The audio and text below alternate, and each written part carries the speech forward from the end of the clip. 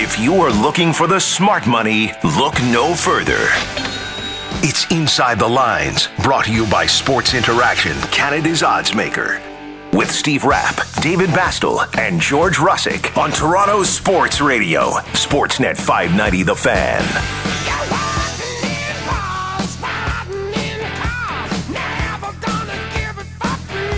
10:01 in Toronto on Sportsnet 590 The Fan. 8:01 in Calgary on Sportsnet 960. 7:01 in Vancouver on Sportsnet 650.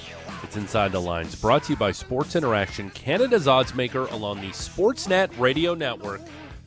The Halloween edition of the program. Week 8 is upon us. Busy show. 14 games to preview for you. We'll talk to our pal Phill Gray, the head of trading operations for Sports Interaction, later this hour. The top of the next hour, Todd Fuhrman from the Bet the Board podcast and analyst for CBS Sports HQ. We'd also love to hear from you. Shoot us a text, 590-590, name and location, what you love today, and the why. We'll do that at around 12:25 p.m. Eastern after we give you our picks. Gentlemen, good morning. Good Thursday nighter between the Packers and the Cardinals. Some big names out of that game. And it's funny how narratives flip on one play. If A.J. Green gets the signal from Kyler Murray, probably catches that ball. It was in the exact spot where it was supposed to be, and the Cardinals are 8-0, and we're talking about potentially a Super Bowl team. They miss one little play, all of a sudden, I don't know if the Cardinals are for real. It's weird how that works on one play when they had a remarkable stop of the Packers. Well, the one thing, but George, the way we look at things and the way I look at things, and I'm sure the way most people listening to the show would look at things, whether they scored that touchdown or not, they weren't going to cover. The only way they were going to cover that game is if they kicked a field goal and it got a 6 in overtime. So if you were on the Packers, you were on the right side. I think I've said this a few times over the years. More and more I watch, the more and more I realize that never been a Packers fan, never really a true fan of any team. But I don't think there's a player in the league that I enjoy watching more than Aaron Rodgers. I just, his coolness and his calmness. I mean, that guy just like clock's running down. He'll use 3 timeouts in the third quarter. No problem. I'm calm. Maybe those eyes are looking over at LaFleur, piercing daggers. You don't know what he's thinking, what he's mumbling. He's just a cool, calm, collected dude who just is enjoyable to watch playing football. Yeah, they look good. They did what they've done, and all this talk, David, with LaFleur and Rodgers, this relationship. They're 31-7 together. Like, not bad, eh? Yeah, not bad. Like, there's so much animosity and there's so much turmoil between. They're 31-7 in the regular together as a duo. That's pretty damn good. And I think the Packers and Cardinals are still right there as the best teams with the Rams in the NFC. But it's funny how and I had this during the week during shows this week. Tom Brady and the Bucs continue just to murder teams, and Tom Brady leads the league in touchdown passes. And I think we all have so much Tom Brady fatigue that if you actually look at his numbers and what the Buccaneers are doing with so many injuries on defense, especially on their secondary, Tom Brady should be the MVP of the NFL right now. Yeah, I agree. And I would put the Tampa Bay Buccaneers in that conversation just to add on to it. But you know what? When the Tampa Bay Buccaneers get healthy on defense, I'm comfortable saying they're number one as far as the ranking moving into this offseason. And I know it's not, or this postseason, I should say. And I know they're the defending champs and so forth, but that's an awesome conference. You look at the top 5, and if 4 of them aren't from that conference, show me why it isn't. Because I rank the whole league, and I see only the Buffalo Bills being in that kind of competition with the 4. And right now, man, Brady has to be on top. Yeah, and you can say, we talk about Arizona, you can say it about any team in the NFL or the teams with a really good quarterback in the NFL. If that quarterback's not there, that team's going to be in trouble. That's not any kind of hot take. But Murray just looks like a guy that halfway through the game, he's got a shoulder, he's got a hip, he's got something. And if he's not moving around, he's not the same quarterback. And that really concerns me. I mean, like I said, any team as quarterback goes, they go. I think that's really important for Arizona. Yeah, and he's never – that's probably the biggest game he's ever played as a Cardinal because he hasn't played many meaningful games. And you're right, Steve. They had a good start last year, and then when he was dealing with the shoulder issues, They went into the tank, especially after that Hail Murray against the Bills. He got hurt, and then they went downhill really quickly. He needs to stay healthy because that offense is really dynamic. All right, before we dive into this week, Steven Rapp, what did we do last week? Well, it's good that it's Halloween and it's all about the dark and terrible things that go on Halloween. Because we kind of fit that, or what? Yeah, because we kind of fit that. By the way, I'd like to have a quick conversation that Monster Mash is the only Halloween song if you try to play with. That's such a young man's take. You can go with a little bit of Thriller. I was talking to Bastl about this before the show. A little bit of Thriller. The Vincent Price part. David, it's Ghostbusters right now, isn't it? I like Ghostbusters too, but yeah, the Vincent Price, you can put Ghostbusters Price in there. Thing does it for me. So yeah, but there's Thriller? only one true Halloween song. It's Boris Pickett, and it's Monster Mash. Anyways, I just try to listen in your casket. Anyway, go ahead. Last week, dogs were 7-6. The season dogs, they're 58-49. Away dogs 36-27, still pretty robust. The unders last week 8-5, season unders 59-47. Imagine what a good year the public would be having if those overs were hitting as well. Our records last week, if I just quickly go to that, I should have them ready, but I don't. Dave was 2-3-1. He's 20-22-1 for the season. I was 2-4-1. I am 20-22-1 for the season. If you the exact same record. If you want to do the quick math on that, I believe that would make us tied. And George was. Good. Yeah, that's good. You're on your game. Math. Watch out, everybody. That's why I'm a numbers game. That's why I'm a numbers guy. I'm telling you. George 2-1 for the week, 8-13 for the season, and standings. As I said, Dave and me are tied, and George is in third. And if there was a guy in fourth, he would be in first. Yeah, he absolutely would be. He would be. I had to ask Dave this question. Steve always rips on us because we're so square, we're so this, Dave, but somehow he has the same record as you. How's that even possible? Yeah, weird. Somehow. Steve, your thoughts? Well, I don't know. Actually, the question is, with the public winning, as the public has won in the last 3 weeks, and the squares winning, I can understand why I would lose. But being a square like yourself, Dave, I don't understand why you're not winning. Because if you look at some of my bets, they're all plus money. Yeah, if you look at some of my bets, they all have L's beside them. Maybe I'm not as square. I'm not round, but maybe I'm an oval. You know what I mean? Okay. You could be oval. You're oblong. Oval better. You're oblong. We just need to. There you go. We just need to pick up our socks or whatever we do and get. Listen, we're having fun doing it. That's for sure. Real quick, too, David, 1-0 on your blanket coverage last week. You're a solid 7-4 on your blankets this season, so stay tuned for that. Yeah, there you go. And Dave and I once again, for the second time, pushed our side bet. Of Atlanta -2 last week. You guys pushed in week 5 with your Green Bay -3 bet, so you guys have had 2 side bets and pushed. I would like to say about that side bet. I was sitting there watching that game being on Miami +2 with Atlanta being up and Matty Ryan having the ball inside his own 20. I had a calmness over me that I'd never felt betting before, knowing that he was going to turn the ball over. And it's like, I'm not result playing. I've said this many times, and I've said it to Son-in-law Evan while we're watching the game. I have a calmness about me that he is going to turn the ball over. That is some history of someone turning stuff over, if you ask me. That was weird. David, I was kicking myself watching that Chiefs and Titans game, too, when Steve was mocking me because I took the Titans plus the points at the bar. He's like, oh, now I feel better. And then the Chiefs just got their doors blown off in that game. I was so upset. I go, you know what? I should have taken. I should have given him the 4.5. Hey, or the 4. I did a team total for the first time. I had Kansas City -5, and I had the team total over 30. I mean, literally, that was over 30. That bet was done when they had 0 in the first quarter, whatever you want. That was wrong. Listen, sometimes you get them wrong. Yeah, absolutely. We will talk about the Chiefs and Giants. That's the Monday nighter. That's an interesting game. But before we do all that, let's see where the stuff is moving. Let's do it.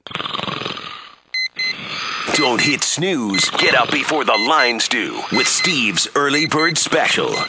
All right, had a little talk with Phill Gray over at Sports Interaction this morning to see what his liabilities are, what he thinks will be moving. Some favorites that'll have their numbers move out: Cincinnati, the LA Rams, Buffalo Bills, Tampa Bay Buccaneers. No big surprise.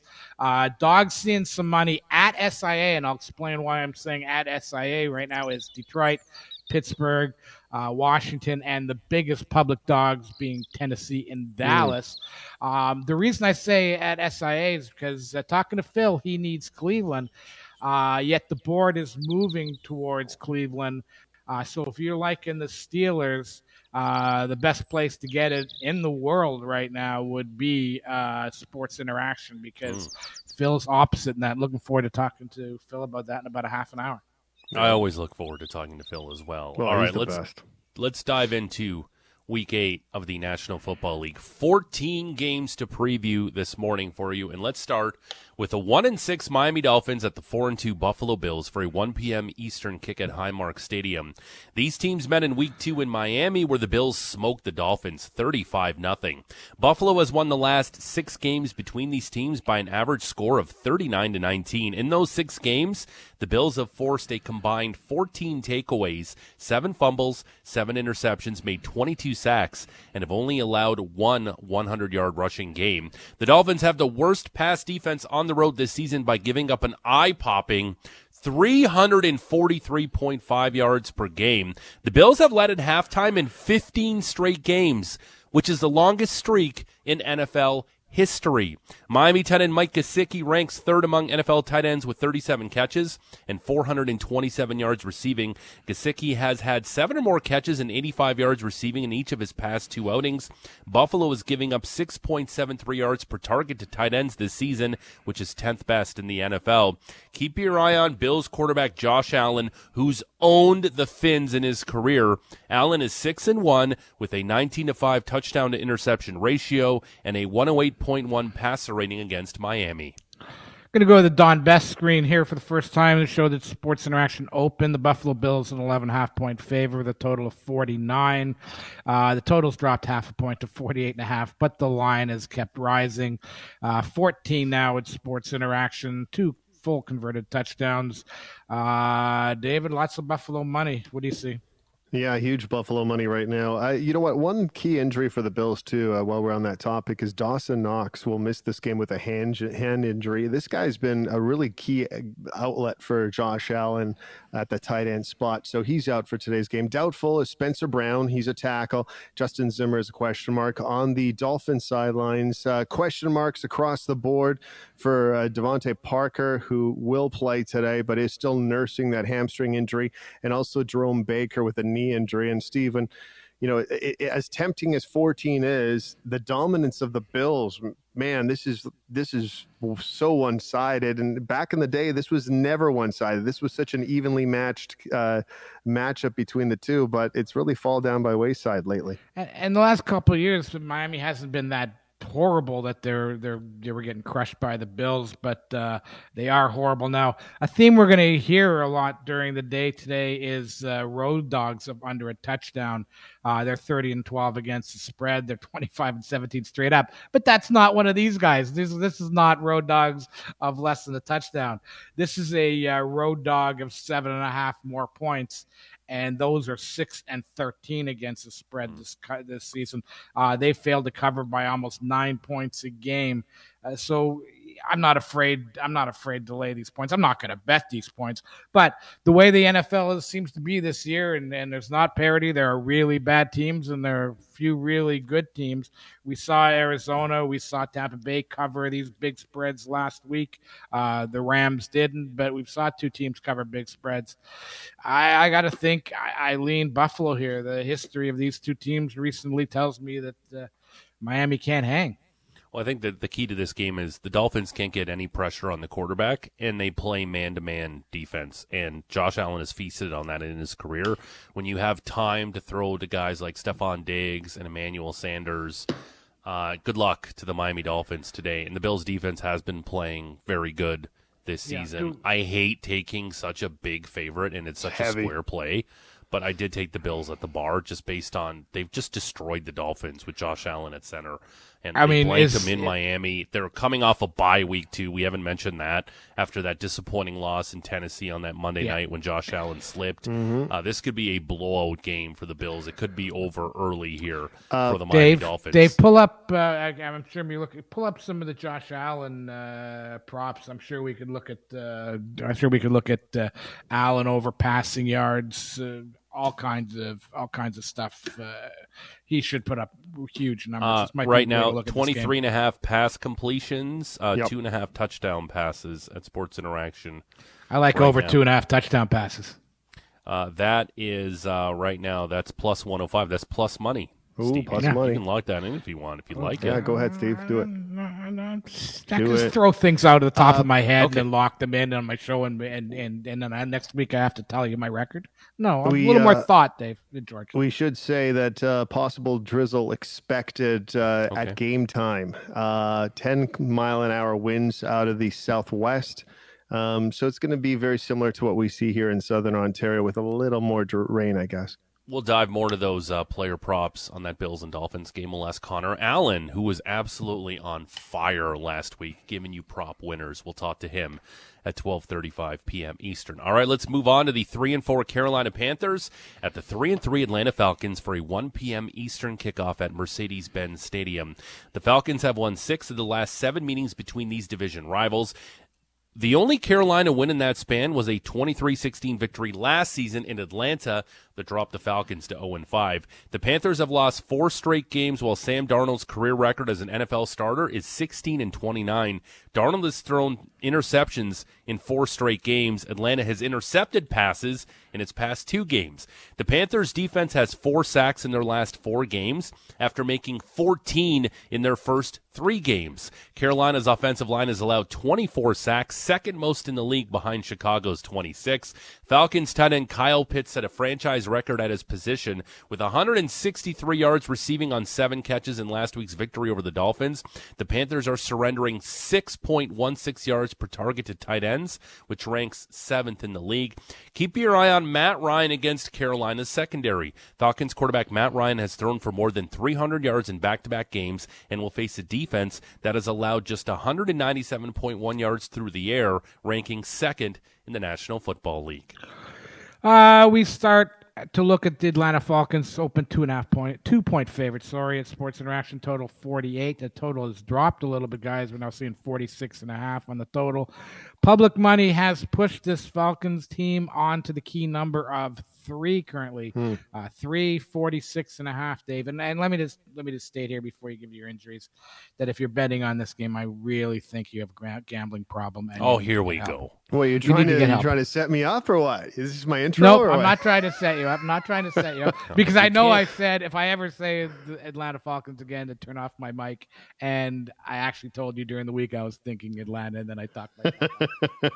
I didn't want my mic turned off. This is a true story, George. He actually did. And you know what? I kind of lean Falcons here too, but let's quickly get to the injuries. Falcons relatively healthy, not reporting anybody on this official injury list. The Panthers have Darryl Johnson out with a hamstring pull, Terrence Marshall out with a concussion.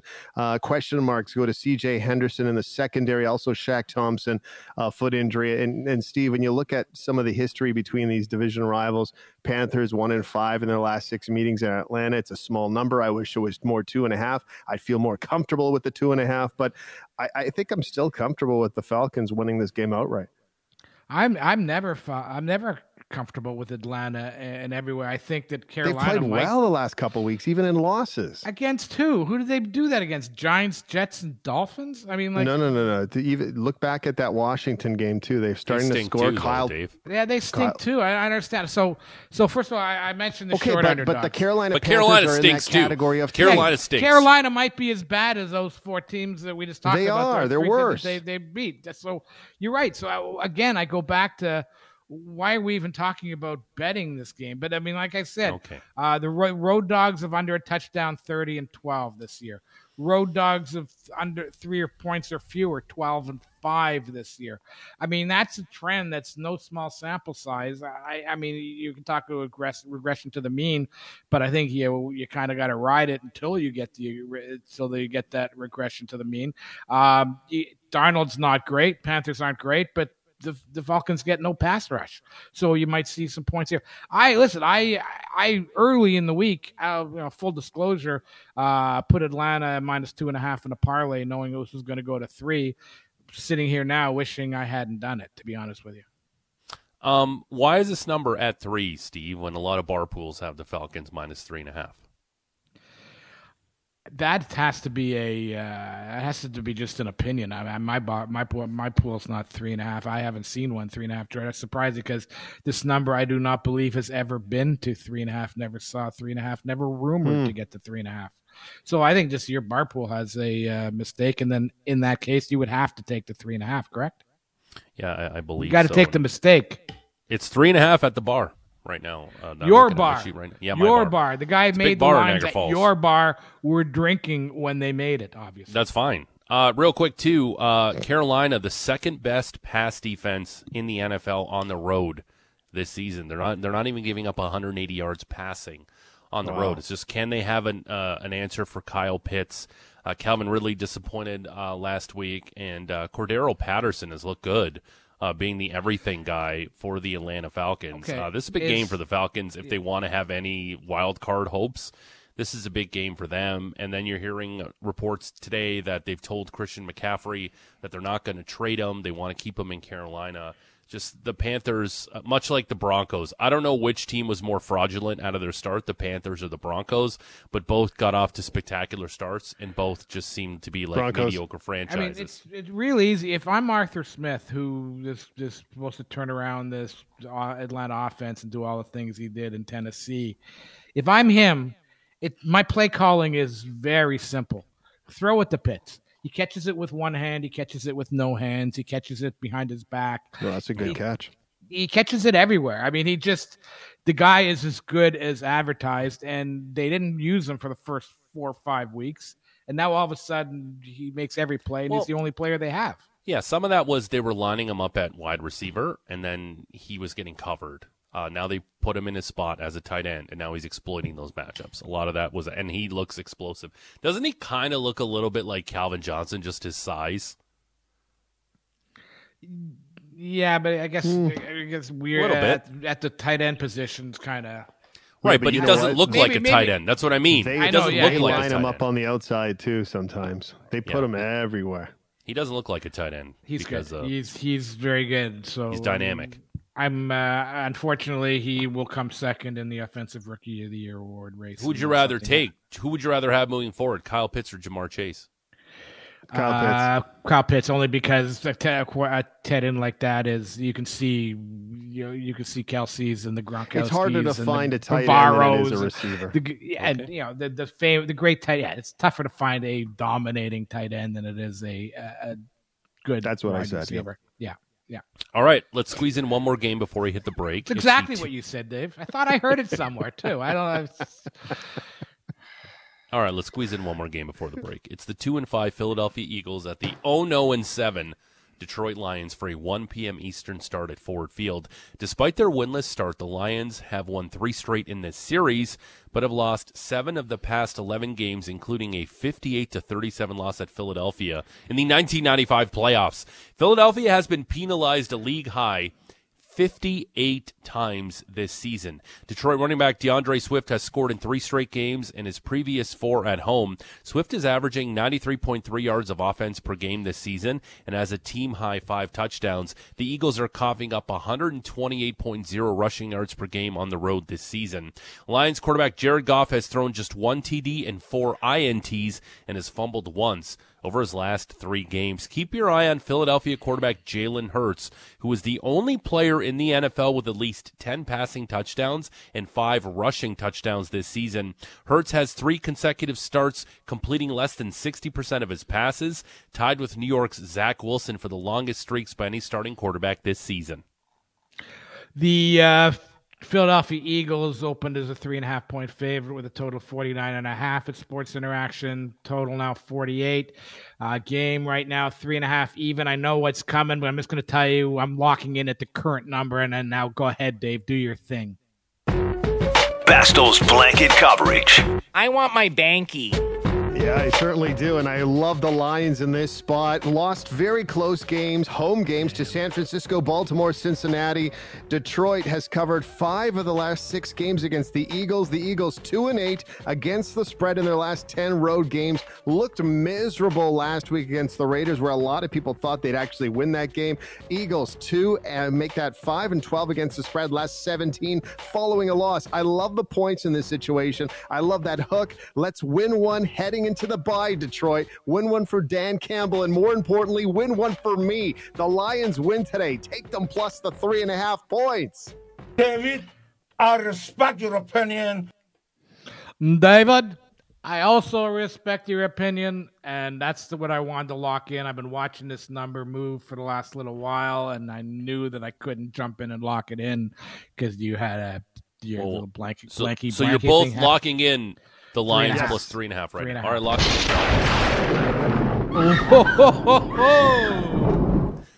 Oh, Josh, if you're going to do that, I'm going to be locking in every single game just to hear that.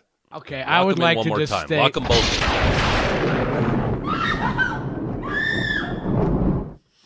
You know what? I will just state that if Dave and I are on the Detroit Lions as the best bet of the day, there could be nothing. What could go wrong? There could be nothing scarier than that. You could go out and do all the trick-or-treating and Halloween costuming you want.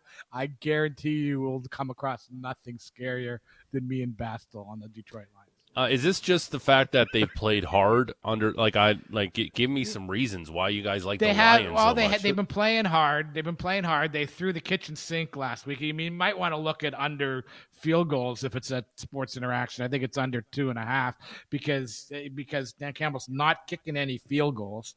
They've 2 fake punts, fake onside kick. They've hung in. I mean, they've hung in.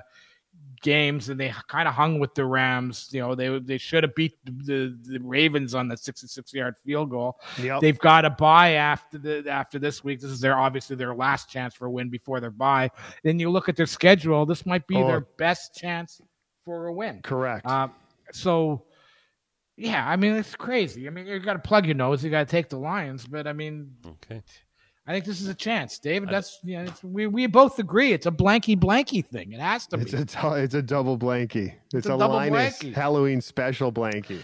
And unless you forget about that's on one side of the ball. Let's talk about the other side of the ball. And what have you seen from the Philadelphia Eagles that tell you that they should be a 3.5-point favorite on the road against anybody? Really? The Philadelphia Eagles, potentially, when you hear whispers that maybe they want to get Gardner Minshew in there for some reps at quarterback, that's a problem. Because Jalen Hurts... GM squared. We haven't used GM squared in so long. Yeah. Jalen Hurts has been a fantasy football darling, but real-life quarterback, he struggled this season. Accuracy's been an issue so far for Jalen Hurts, and they're just a mess right now, the Philadelphia Eagles. But there's one thing, guys, the Eagles do very well. Play pass defense on the road. They're the 6th best team against the pass on the road this season. Can Jared Goff exploit them, or can they stop DeAndre Swift? God bless both of you for taking this game, because this was one of the toughest games for me on the card. I'm so glad you guys have so much conviction. I bet them on the money line, George. I have a money line bet on the Detroit Lions today. What did you get at plus 60? 160?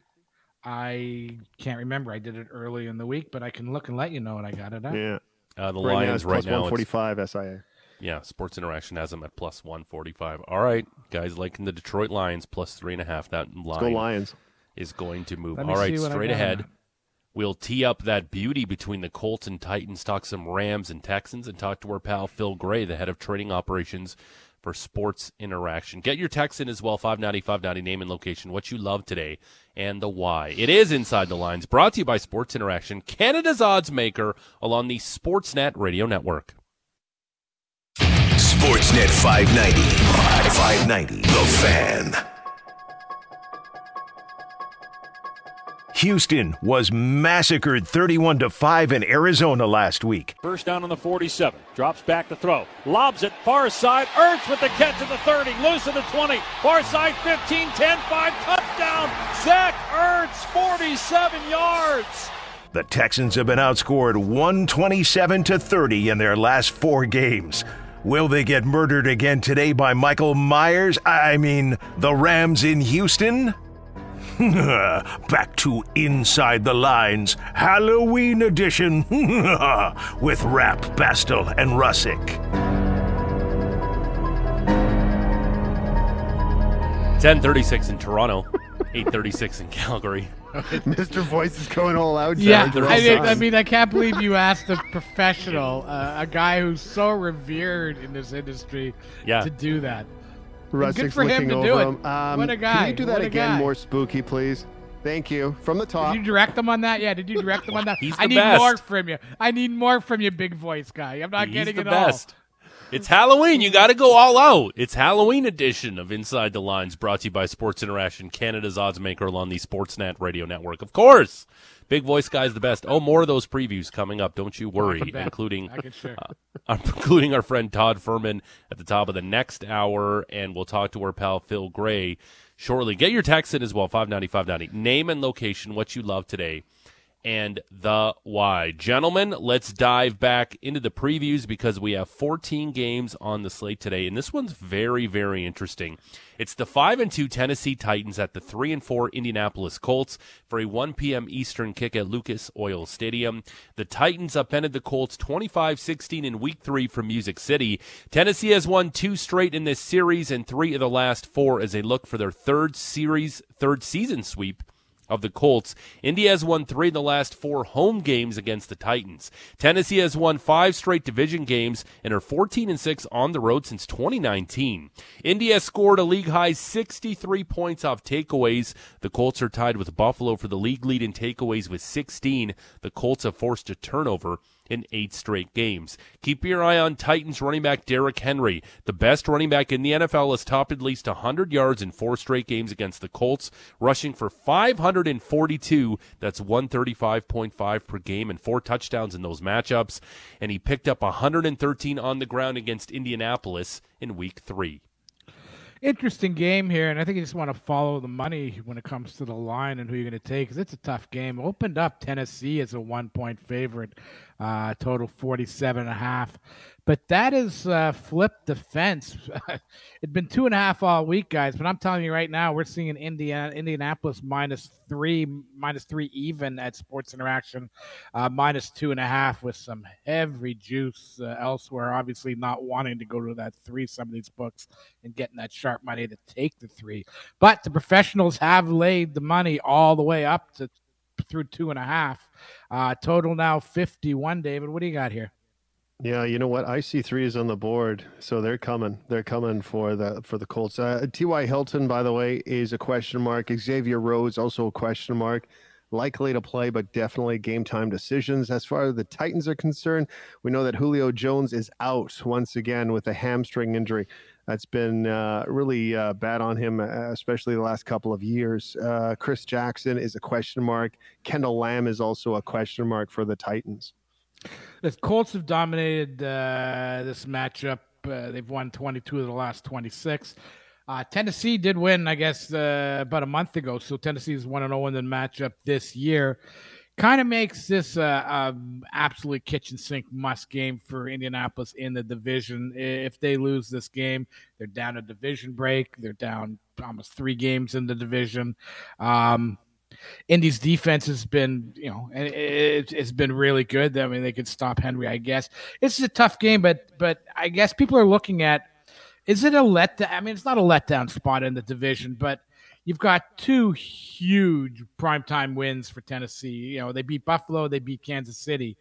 That's a pretty tough little gauntlet to have to get this one here too. I'm just going to follow the money here. I laid the points in whatever pool. Actually, in my pool, I think I got 1.5 on Tennessee, which was interesting.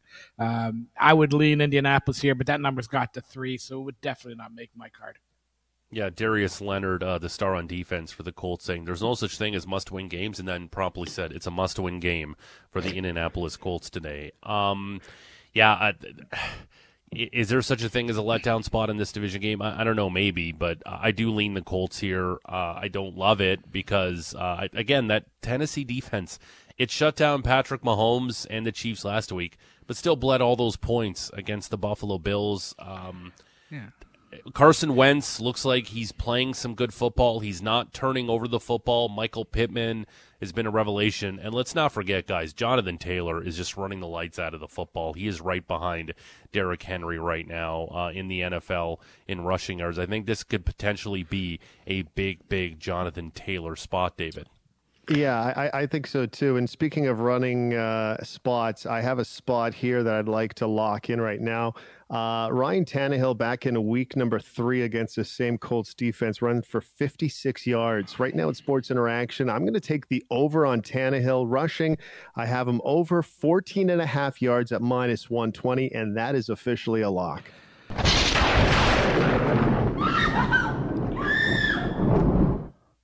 We'll talk to. That's very good. This is. Sorry, I almost can't speak anymore. I'm so afraid. I would look at Jonathan Taylor's over rushing yards in this one. I also would look at the over in this one. I think this one feels like a bit of a. I don't know if you call it a shootout as much as a run out. I mean, it's just a run out that they teams run up and down the field, and they score on every drive, but they only get like 6 drives each because they last 8 minutes. I still think that we could see this game go over. I would lean over on this game on the card. Nice conditions too, right? Of course, perfect conditions. Titans 24 on the team total, Colts 27 on the team total, and Steve. Right now, alternate spread. No, Tennessee 3.5 is minus 152. Can't do that. But again, this feels like a good spot for the Indianapolis Colts to me as well. It's tough to trust the Colts sometimes, right? And we had a texter in, Jonathan from Toronto. Titans by a field goal. Carson Wentz is still bad at football. That's all you need. All right, well, it's tough to argue that point, Jonathan, that until Carson Wentz shows me a lot more, although he's done a great job of protecting the football lately, this could potentially be a Carson Wentz big game for him. Tennessee might be a team that I've just gotten wrong this year. I mean, they might be just really good. Or are they really good because they got the best running back in football? Well, again, they're physical. That's going to help. You will say this about the Titans, they're physical. They're a physical football team, and they impose their will on some teams, and that's what they did to that bad Kansas City defense last week. All right, let's squeeze in one more before we get to Phill Gray. It's the 6-1 Los Angeles Rams at the 1-6 Houston Texans for a 1 p.m. Eastern kick at NRG Stadium. Los Angeles has won 3 in a row, while Houston has dropped 6 straight. The Rams have won 6 in a row against the AFC South, with their last loss to that division coming on November 3rd, 2013. Rams defensive lineman Aaron Donald has 3.5 sacks and 5 tackles for losses combined in his last 5 road games. Donald had a sack and forced fumble in his last game against the Texans. Houston quarterback Davis Mills will start and has thrown 7 picks on the road, but in 2 home games, he has 4 touchdown passes and no interceptions. Rams quarterback Matthew Stafford leads the NFL in total QBR 78.8 and trails only Tom Brady in touchdown passes this season with 19. Stafford ranks 3rd in passing yards and yards per attempt. Keep your eye on Rams wide receiver Cooper Kupp, who became the 5th wide receiver to record at least 9 catches, 125 receiving yards, and 2 touchdowns in consecutive games last week.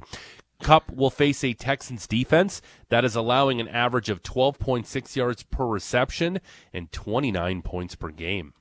Rams open as a full 2-touchdown favorite on the road in Sports Interaction, 14 points, total 46. Obviously, that number has gone up to 16.5. Interesting enough, more money on the dog from the public, so that's professional money that's not afraid to push this number to 16.5, total 46.5. Dave, you say that Tyrod Taylor is not playing. That's not a good thing. No, I'd be a lot more comfortable with Taylor at quarterback. Mind you, if Taylor was at quarterback, we could see a couple less points there if you're looking at the Texans. Quickly, the Rams will not be dressing Deshaun Jackson, not injury related, resting the player. There's been a lot of talk that they're trying to move the veteran receiver, and he's not part of their plans this season. Andrew Whitworth will not play as well with the knee injury. Sebastian Joseph Day is out with a chest injury. Jalen Ramsey is a question mark with an illness. On the other side for the Texans, Justin Britt is out with a knee injury. Actually, make that a question mark. I'm sorry. Farrell Brown also a question mark with a thigh injury for the home side Texans. Do you think the Rams look at it last week and say there were three big double-digit favorites and we're the only one that didn't manage to cover and want to take care of that? I'd like to also know who the Rams have pictures with to get the back-to-back schedule that they just get. I mean, talk about having a 3-week bye in the middle of the season.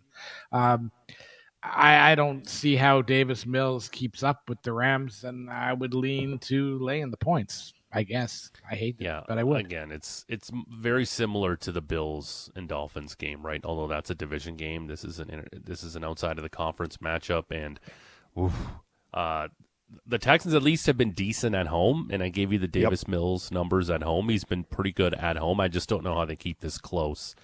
And the Rams, this just feels like a Darrell Henderson matchup where he's just going to run it down their throats. They're going to bleed the clock and just score some easy touchdowns.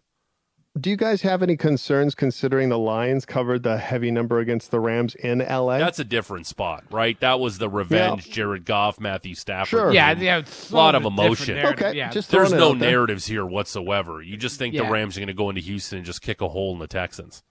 That was probably, if Goff was ever going to play a great game, that was probably as good as you're going to see Jared Goff play. And he's managed to keep it close for a half. You better cover my 3.5 today. Yeah, so I don't compare these two. Like I said, I think the Rams had that weird game last week. I think they just go back out and take care of business today. You're never going to see me putting my money down minus 16.5. So would you take at the bar though? I laid the points. Yeah, me too. I laid the points, yeah. And I didn't like it, but I took the Rams. Oh, I didn't like it. As a matter of fact, I wrote a complaint at the bottom saying, I don't like this. I don't like this. I don't like laying 16.5 in the NFL. It's a personal thing. It's a matter of principle. I don't like it, but I did it anyways.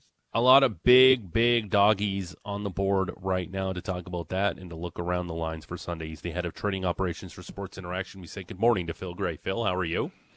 I'm doing quite well, gentlemen. Thanks for having me, George. No problem. It's always a pleasure. Phill, how many of those big underdogs are getting some money line action this morning? Been a strange beast this NFL season, George, and everybody's on the faves, and they're all in parlays, and they're all tees. So we'll be sitting on quite a liability for those games this week again. Phill, explain to me a little bit. We talked about this morning. You're saying the numbers going towards Cleveland, yet your liability is on Pittsburgh. Explain to me how you're dealing with that number and what you're seeing there. Yeah, juggling act. I've seen that quite a few times this season. A lot of those public dogs are hitting, and the line starts to move the other way, and I have to kind of judge how far I can stray from that line. I've got a big liability on Pittsburgh right now. I'd like to go to 4.5 or 5. But the board isn't moving right now, so I've got to kind of juggle the money line against the spread there and hope that I can get some Cleveland buyback on a straight up. Phill, kind of curious. We talked earlier in the week, and you mentioned that the Bengals-Jets game was one of the larger handles, and I was really surprised by that, considering how one-sided that result could look like. Is it still the same? Yeah, everybody got caught on that. The look-ahead line on that last spring was, I was telling you, David, was actually the Jets -1. Flipped around to Cincinnati -3. A couple of weeks ago, as far back as a week ago, you get Cincinnati at -3. They got hot, and that line has jumped, up to 11.5 now. So kind of unique. You don't really see that in the NFL. So a lot of books got stuck on 3, and not really getting any Jet buyback money right now. So that's again going to be one of the biggest parlay fave leans that we have. Phill, we haven't talked about this game. It's the Sunday nighter. I guess it's later on tonight, but. Yeah. Dallas, Minnesota. This line will open Minnesota. Yeah. Dallas is a 2.5-point favorite. Minnesota 2.5 now. We don't know Dak's playing, not playing. What are you dealing here? Yeah, full 5-point swing there. As late as a few days ago, Dallas was -2.5, and all the money was on them there, and it's still coming in on them straight up right now against some uncertainty. He went on ESPN, said it wasn't really his choice whether or not he was going to play. So all the books think he's not going to play, and that's flipped around to Minnesota minus 2.5 right now, but still not taking any Minnesota money. It is all Cowboys, and that will be a huge concern for a Dallas win for the books on Sunday night. Phill Gray is the head of trading operations for Sports Interaction, joining us here on Inside the Lines, brought to you by Sports Interaction, Canada's odds maker, along the Sportsnet radio network. Phill, what's the action on that Bucks and Saints game? That's the primetime game in the 4 o'clock window. Huge, and everybody's on the Bucks again, George. No surprise there. I'm not really seeing anybody back on New Orleans. These are straight up around the spread. It's going to be a big liability as well. We're going to be sitting on a lot of concerns this Sunday. This could be a make or break for the books this week. I know you guys have a lot of tears for us, but oh yeah, sure is. Another big losing Sunday would not go over well. I think, as the weekend said, Phill, just save your tears for another day. Mm-hmm. Steve, you know who the weekend is? That's surprising. Wow, you're up on your he spells it with the N, though. So, yeah, he spells the full thing. The E, Dave. I put the E in. You know, if you're going to tell a joke, get it right. I thought you were oblivious to anything past 1979, Steve. Wow, I'm impressed. We've been out, Phill. You've seen me shake my tail feather. Yeah. Let's move on. No Dave, comment you got a there question? whatsoever. George, you got a question? I do. I'm too distracted by that. I'd love to see you shake your tail feather. All right, Some of these no, you wouldn't, references George. are off No, you the wouldn't. chart. No. Hey, It's not pretty, George. Earlier on, we talked about the Lions and getting 3.5 points. Yeah. There was some talk that that's going to be bought down to 3. Are we close to that, or where are we going with that Eagles? Ready to lose the hook there. Ready to lose the hook. I think pretty much ready to drop back onto the line. Again, that's one of the public dogs. Straight up and the spread is all Detroit money. I'm kind of hedging there and thinking I might just lay that half point and let you take it and hope for an Eagles win. We just talked about it, Phill. Interesting. The Titans have swung from a 1-point favorite to another 3-point dog. Yeah, another one. What's going on here? We're seeing Indianapolis taking money all the way up. You're sitting at 3. A lot of guys are sitting 2.5 with huge juice on that favorite. And you should tell people the books that usually put the huge juice on the favorite. That's because they want to keep the sharps off because professionals don't like to lay juice, right? That's a good nod that you might want to take the dog. Yeah, well, at this point, I'd rather give Tennessee the half point and make you pay for it rather than drop off the 3 and go back down to 2.5 and take a bunch of Colts money, which I haven't seen yet. And that's another strange one, Steve, because that flipped around, and I really don't see a reason for it because all the money with me is straight up and spread with Tennessee. So again, one of those difficult games for me to manage. I think Dave's mic is gone. Is Dave Mike's? That's fine. Real quick here, too. Is that better? Okay. Are you there? Hello? Are you there? Yeah, I'm here. Ooh, spooky stuff happening. Spooky stuff. As Steve would say, a ghost in the machine. Okay, quickly. Jacksonville. Like that, eh? Jacksonville looks like they're taking some money on the road. Is there some faith in the Jags on the road? Are we seeing this correctly? Surprisingly low handle on that game, and I'll be talking about it later right now, but solid 4s across the board. Not really a lot of action on it, so one of the games really not on my radar right now. Okay. Phill Gray is the head of trading operations for Sports Interaction. Phill, thanks for this. Happy Halloween, pal. You bet, guys. See you next week. Thanks. Straight ahead, we'll talk to our pal Todd Fuhrman of the Bet the Board podcast and analyst for CBS Sports HQ. We still have a ton of games to preview. We'd also love to hear from you. Shoot us a text, 590-590. Name and location, what you love today, and the why. It's Sports Interactions Inside the Lines, brought to you by Sports Interaction, Canada's odds maker, the Halloween edition, along the Sportsnet radio network. CJCL Toronto. Sportsnet 590. The Fan.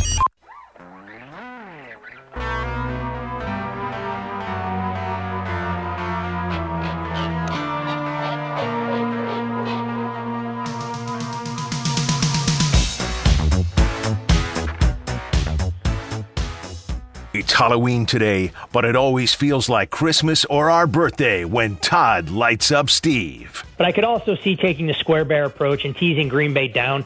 I'm not sure Washington has enough to go into Lambeau and win this game outright, but at the same time, I'm not sure I feel comfortable laying 8.5 with the Packers.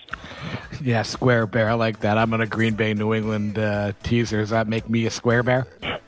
You were a square bear long before you announced your bets for this week, Steve. Back to Inside the Lines Halloween edition. Oh, on the Sportsnet Radio Network.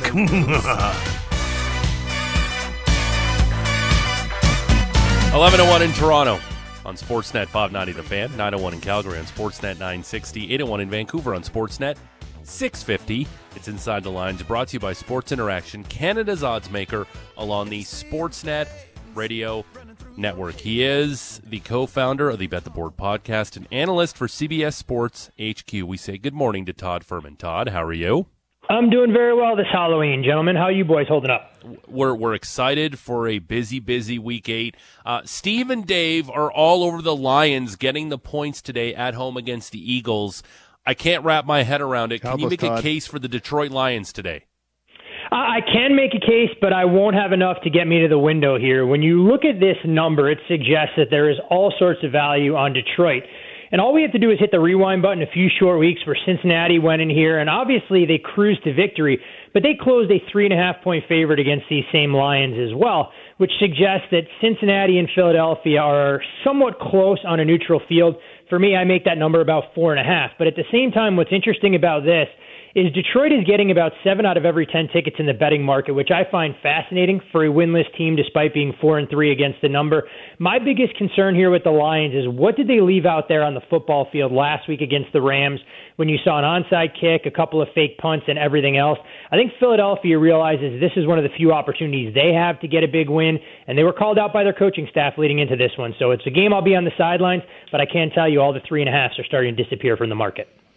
Happy Halloween. Todd, glad to see that you're dressed up as a handicapper for Halloween this year. It's apropos, I imagine. Every now and again, I have to act like I know what I'm talking about, Steve. This is a perfect day for it. An absolute perfect day. It's okay. I've made my whole career out. It's not what you know; it's what they think you know. So I'm right there with you, Todd. So we talked about making a case for the big dogs last week. One of the three managed to cover in the lines over the Rams. We have Miami taking 14.5. We have the Jets taking 11.5, and we have what is the other big one? There's another big one out there. 16.5. Rams 16.5. Which one of those dogs are you going to make a case for today? I think the only one that I could even stomach, and I even probably don't have enough intestinal fortitude to try and back them here, would be the Jets. And the reason I say that is the strength of the situational spot more than anything else. When you look at the Bengals and what they've accomplished in recent weeks, they have a huge divisional game on deck with the Cleveland Browns. And it's a lot different when you go from being an underdog in a lot of those games to needing to win a game by double digits to get your backers to the window. Of course, the Jets have done nothing to instill people with confidence. We know Mike White will be getting the start there, and you do wonder how the Jets are going to muster up some points. But this is an extremely low total. It's a double-digit spread for a Bengals team in unfamiliar territory. So the Jets, as ugly as it sounds, would be the only way to look in that game. I can see a scenario in the Rams game where the Rams are able to build an early lead and pile it on. If Tyrod Taylor was out there, it would have been a different narrative and dynamic for me. And as far as Miami and Buffalo, this is a Bills team who's had multiple weeks to sit on that unfortunate loss on Monday Night Football. I think this could be more of the same for the hurting they put on the Dolphins the first time these two teams played. John, I'm kind of curious how you look at that divisional game between the Titans and the Colts. These two teams faced off a couple weeks back with the Titans getting the better of them, but they've had so many big games, the Titans, and there's more to come too. Is this the right spot to bet the Tennessee Titans getting points? Not for me. I can understand why some people are trying to make a case to use Tennessee as a teaser, taking them up through the 7, but it's Colts or pass. I unfortunately missed the number here, had this game circled, didn't take one, didn't lay a cheap money line, and now the betting market has kind of priced me out with making a case for Indy. But you look at this Colts team, and I think they're still a little bit undervalued. They're starting to get healthier along the offensive line. T.Y. Hilton should be a go today opposite Michael Pittman. You're going to get your right tackle back in Braden Smith, and we saw how much more formidable they were in the trenches, even in the quagmire they played in San Francisco on the offensive line with Quentin Nelson back. Meanwhile, Tennessee, no Julio Jones, and the secondary, I think, and their strong performance against the Chiefs was a bit of a mirage. I think this is a game where Carson Wentz can continue his hot hand, and the Colts find a way to at least tighten up this division race for a week, because for all intents and purposes, if Tennessee wins on the road at Indy, they can secure the AFC South almost as fast as the Dallas Cowboys in the NFC East. Todd, would you lean over in that game? Sorry, George. Just quickly. You know what? I would have initially. The unfortunate part is you've gone through a couple of key numbers. This total opened as low as 47.5, and now we're out to 51. My biggest fear here is that Indianapolis doesn't give up a ton of big plays, so Tennessee may need to be methodical. And an interesting note here for DFS players, I know there's no Julio Jones, and you think there's going to be a larger target share for A.J. Brown, but he has typically struggled against Matt Eberflus's defense. I know he had a big performance last year, but I just don't think Tennessee is going to be able to pick up chunky yardage and get those explosive plays you need to comfortably go over a total in the low 50s. Todd Fuhrman from the Bet the Board podcast, an analyst for CBS Sports HQ, joining us here on Inside the Lines, brought to you by Sports Interaction, Canada's odds maker, along the Sportsnet radio network. Another very intriguing game from Cleveland today between the Steelers and the Browns. Todd, how key is it that the Browns are getting all their offensive linemen back for this game? Oh, it's definitely a huge help. I mean, we saw what Dearness Johnson could do on a short week against the Denver Broncos. With Cleveland not being at full strength in the trenches, this team is only going to get better where it matters most up front. And I think it takes some of the pressure off of Baker Mayfield, but they're also going to run into a much more tenacious defensive front. That was a Denver team that was down 6 out of 8 starting linebackers of sorts, as they've been ravaged at that position. Pittsburgh is getting healthier in the trenches in their own right. And when you look at this number, it's been interesting to see it open at 3, tick out to 4. I'm not sure Baker Mayfield warrants this kind of move. And this is a Pittsburgh Steelers team that's been great as a divisional dog with Big Ben under center, 12-5 against the number there. He's been outstanding with extended rest. And I think Pittsburgh's had this game circled since they laid an absolute egg in the playoffs against the Browns. So I think the number could come into play here, would lean towards Pittsburgh plus the points. I'm, really not breaking any news here where I've said, and a lot of people have said, Geno Smith has not looked very good with this Seattle offense. Watching the Monday night game thoroughly from top to bottom, at times it looks like he can even throw the ball. Are we looking at a really good opportunity plus the points and betting the visiting Jacksonville Jaguars, even though you kind of want to hold your breath, Todd? I mean, it's rare that you could probably make the case that Jacksonville has the better quarterback going into a game, and you have to like what you've seen from Trevor Lawrence, continuing to show signs of development early on in his career through only 6 games. I think this is a Seattle defense that, can be vulnerable to the deep ball. We haven't seen Jacksonville's weapons on full display by any stretch of the imagination. And you also have a level of familiarity on the other side of the ball. Jacksonville paid a king's ransom to bring Shaq Griffin over. He knows what you're going to get from the likes of a Tyler Lockett, and DK Metcalf out there. So that's an intangible edge that I think the Jags can use to their benefit. Plus, the strength of this Jags defense has been stopping the run. So if they can make Seattle a little bit more one-dimensional, I definitely think the dog makes sense. I can also tell you this has been one of the sneakiest overs of the week as well, from 43 up to 44.5. That's what I was going to ask you, Todd. I mean, Geno's gone against Pittsburgh and New Orleans defense. Neither of these two defenses inspire me much. I was going to ask you about that over. So you are on that over as well? Yep, it's definitely suppressed. I haven't actually moved on it myself. I missed this 43. Want to make sure that there's going to be no weather. It doesn't appear to be. May try and attack a derivative total and look to go over in the first half, just because when you look at some of the total markets, especially in the lower 40s, 43 and 44 are the key. So 44, if you're shopping around, would be my absolute cutoff if you were going to go over in this one. Todd, last one for me. We talked about it with Phill a little bit, but interesting. Cowboys open 2.5, now Minnesota minus 2.5. A lot of question out there whether it's going to be Dak, how healthy it's going to be Dak. What are you seeing on this game? Yeah, this is a game that I bet early in the week. I took one with Minnesota, figuring that even if Dak played and was 100%, I like the spot for Minnesota. Now, I know the dynamic is a little bit different here, but what I think is fascinating is we saw Dallas move all the way into the role of being a 3-point dog. A report earlier this morning from Adam Schefter says Dak has traveled with the team. He's going to test things out in pregame warmups. I'm still operating of the mindset that the Cowboys, if they have any hesitation, would be absolutely foolish to put him out there and risk further injury to a calf. Losing to Minnesota in Week 8 is not that big a deal when you know that the division still is very much in reach. You have firm control there, and it's something that you're not going to be able to accomplish if Cooper Rush is your quarterback going forward.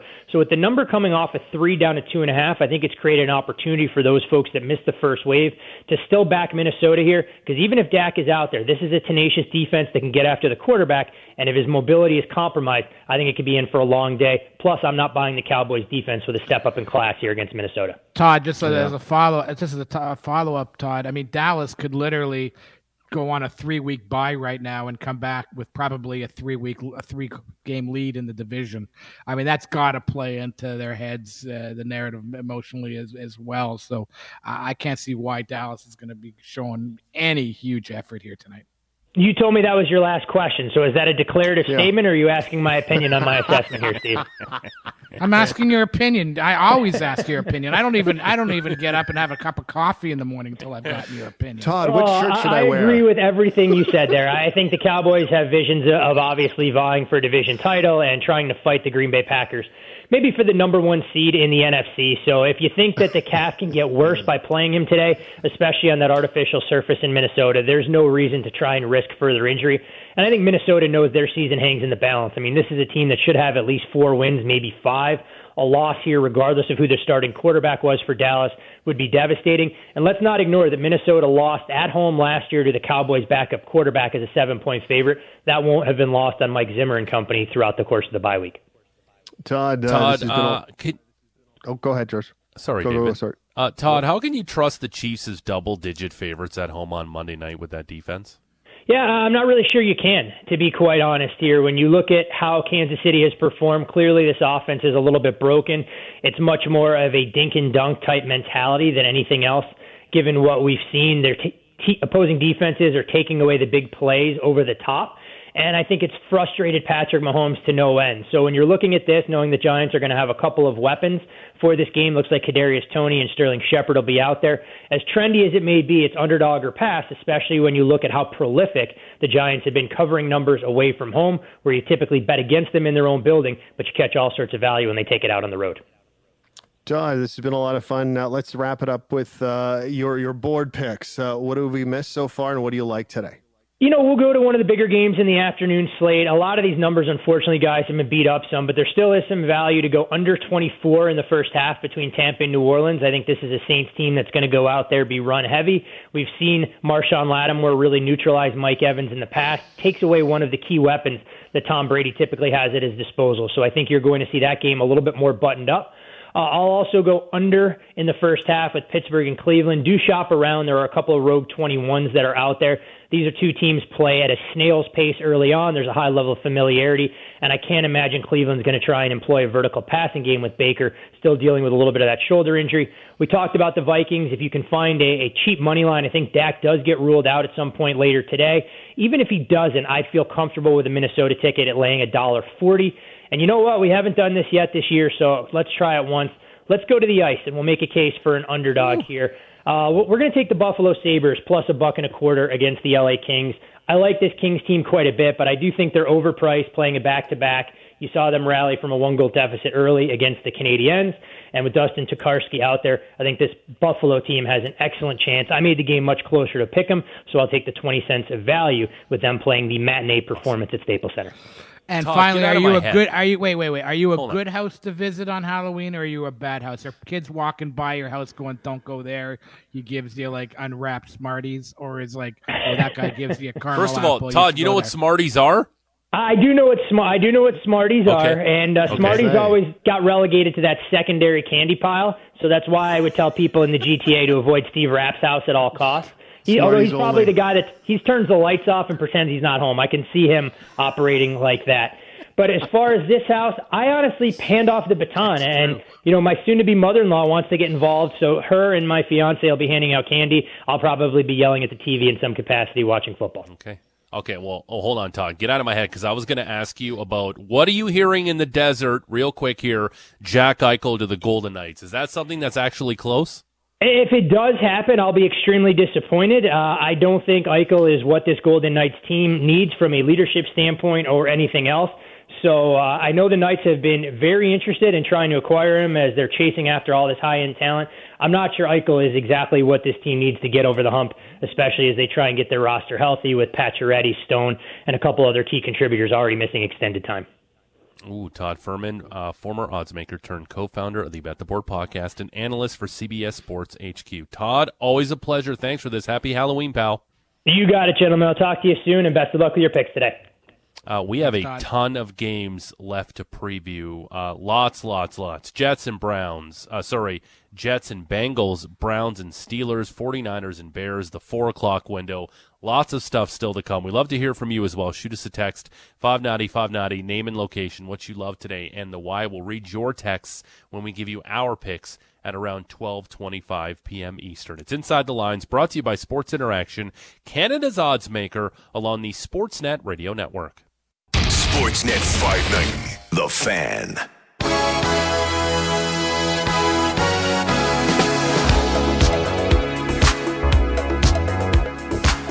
The Steelers are coming off a bye and face Cleveland for the first time since getting killed by the Browns on Wild Card Weekend. Steelers dead last in the league in rushing. And they start with a horrible snap all the way back to the 2-yard line, and the Browns bounce it into the end zone where they wind up with a touchdown. Can Steve Rapp's favorite quarterback, Ben Roethlisberger, Ben tries to reach, he'll fall over his big concrete shoes that he was buried in concrete in because he's already dead, have a big day against the Browns? Back to Inside the Lines, Halloween edition, with Rapp, Bastl, and Rusic.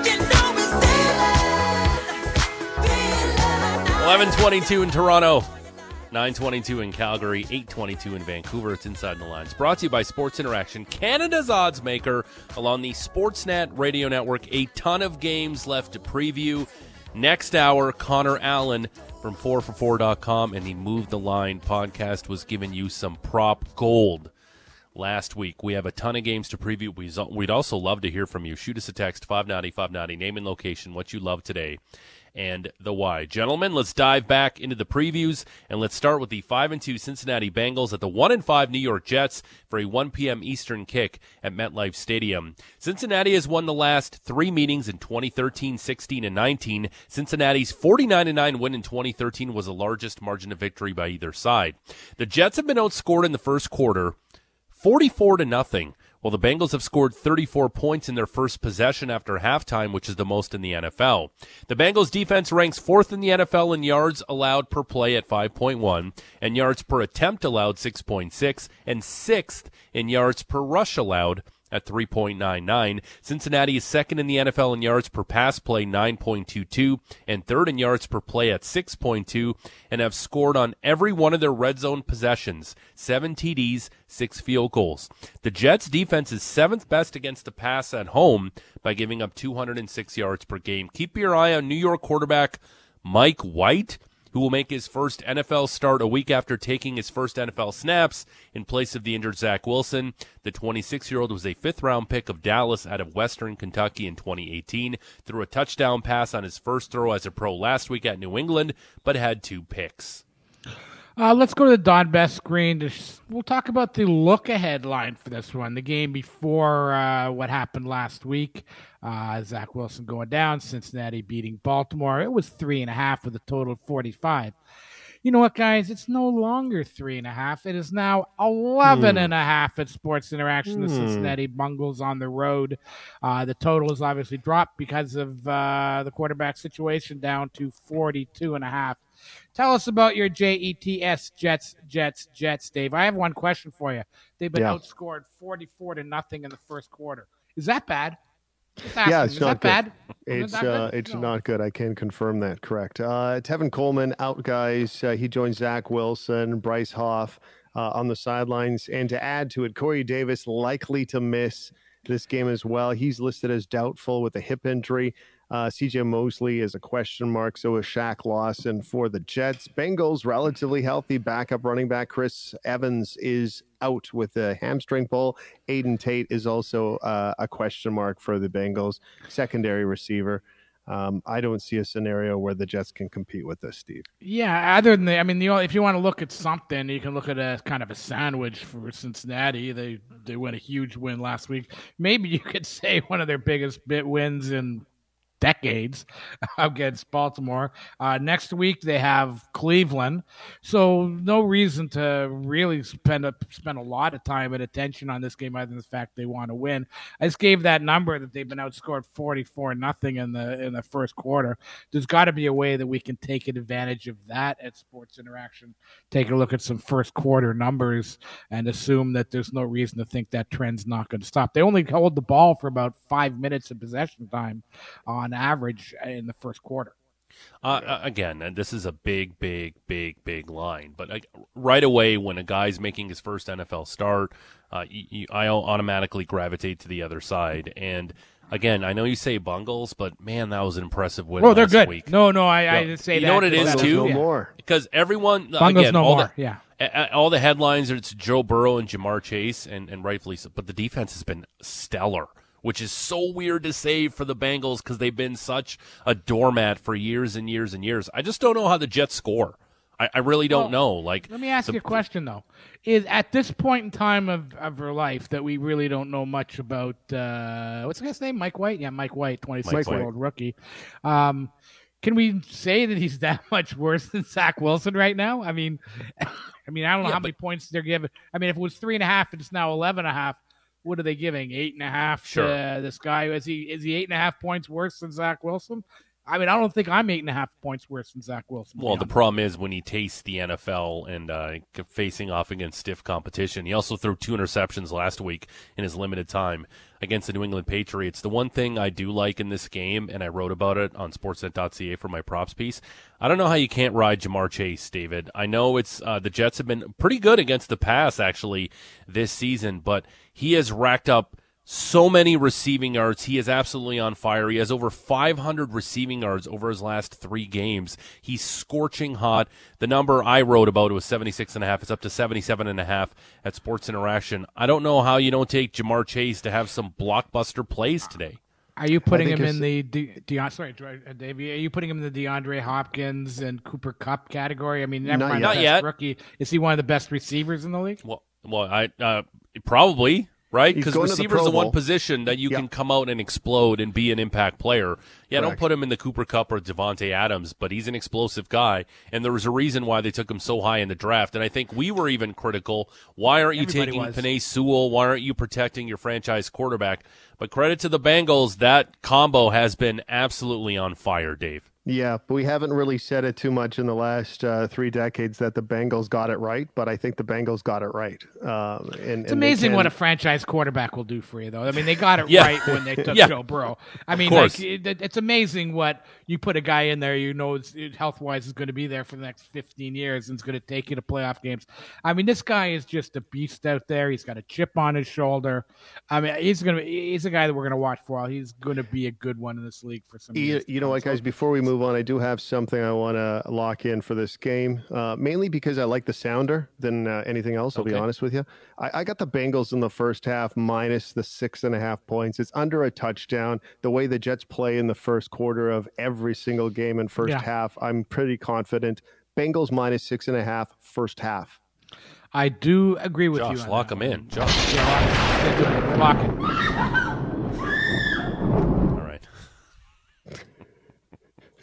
And I just want to correct something real quick, too. Jamar Chase, 457 yards over his past 3 games, which is still an amazing number. Is that good? Yep.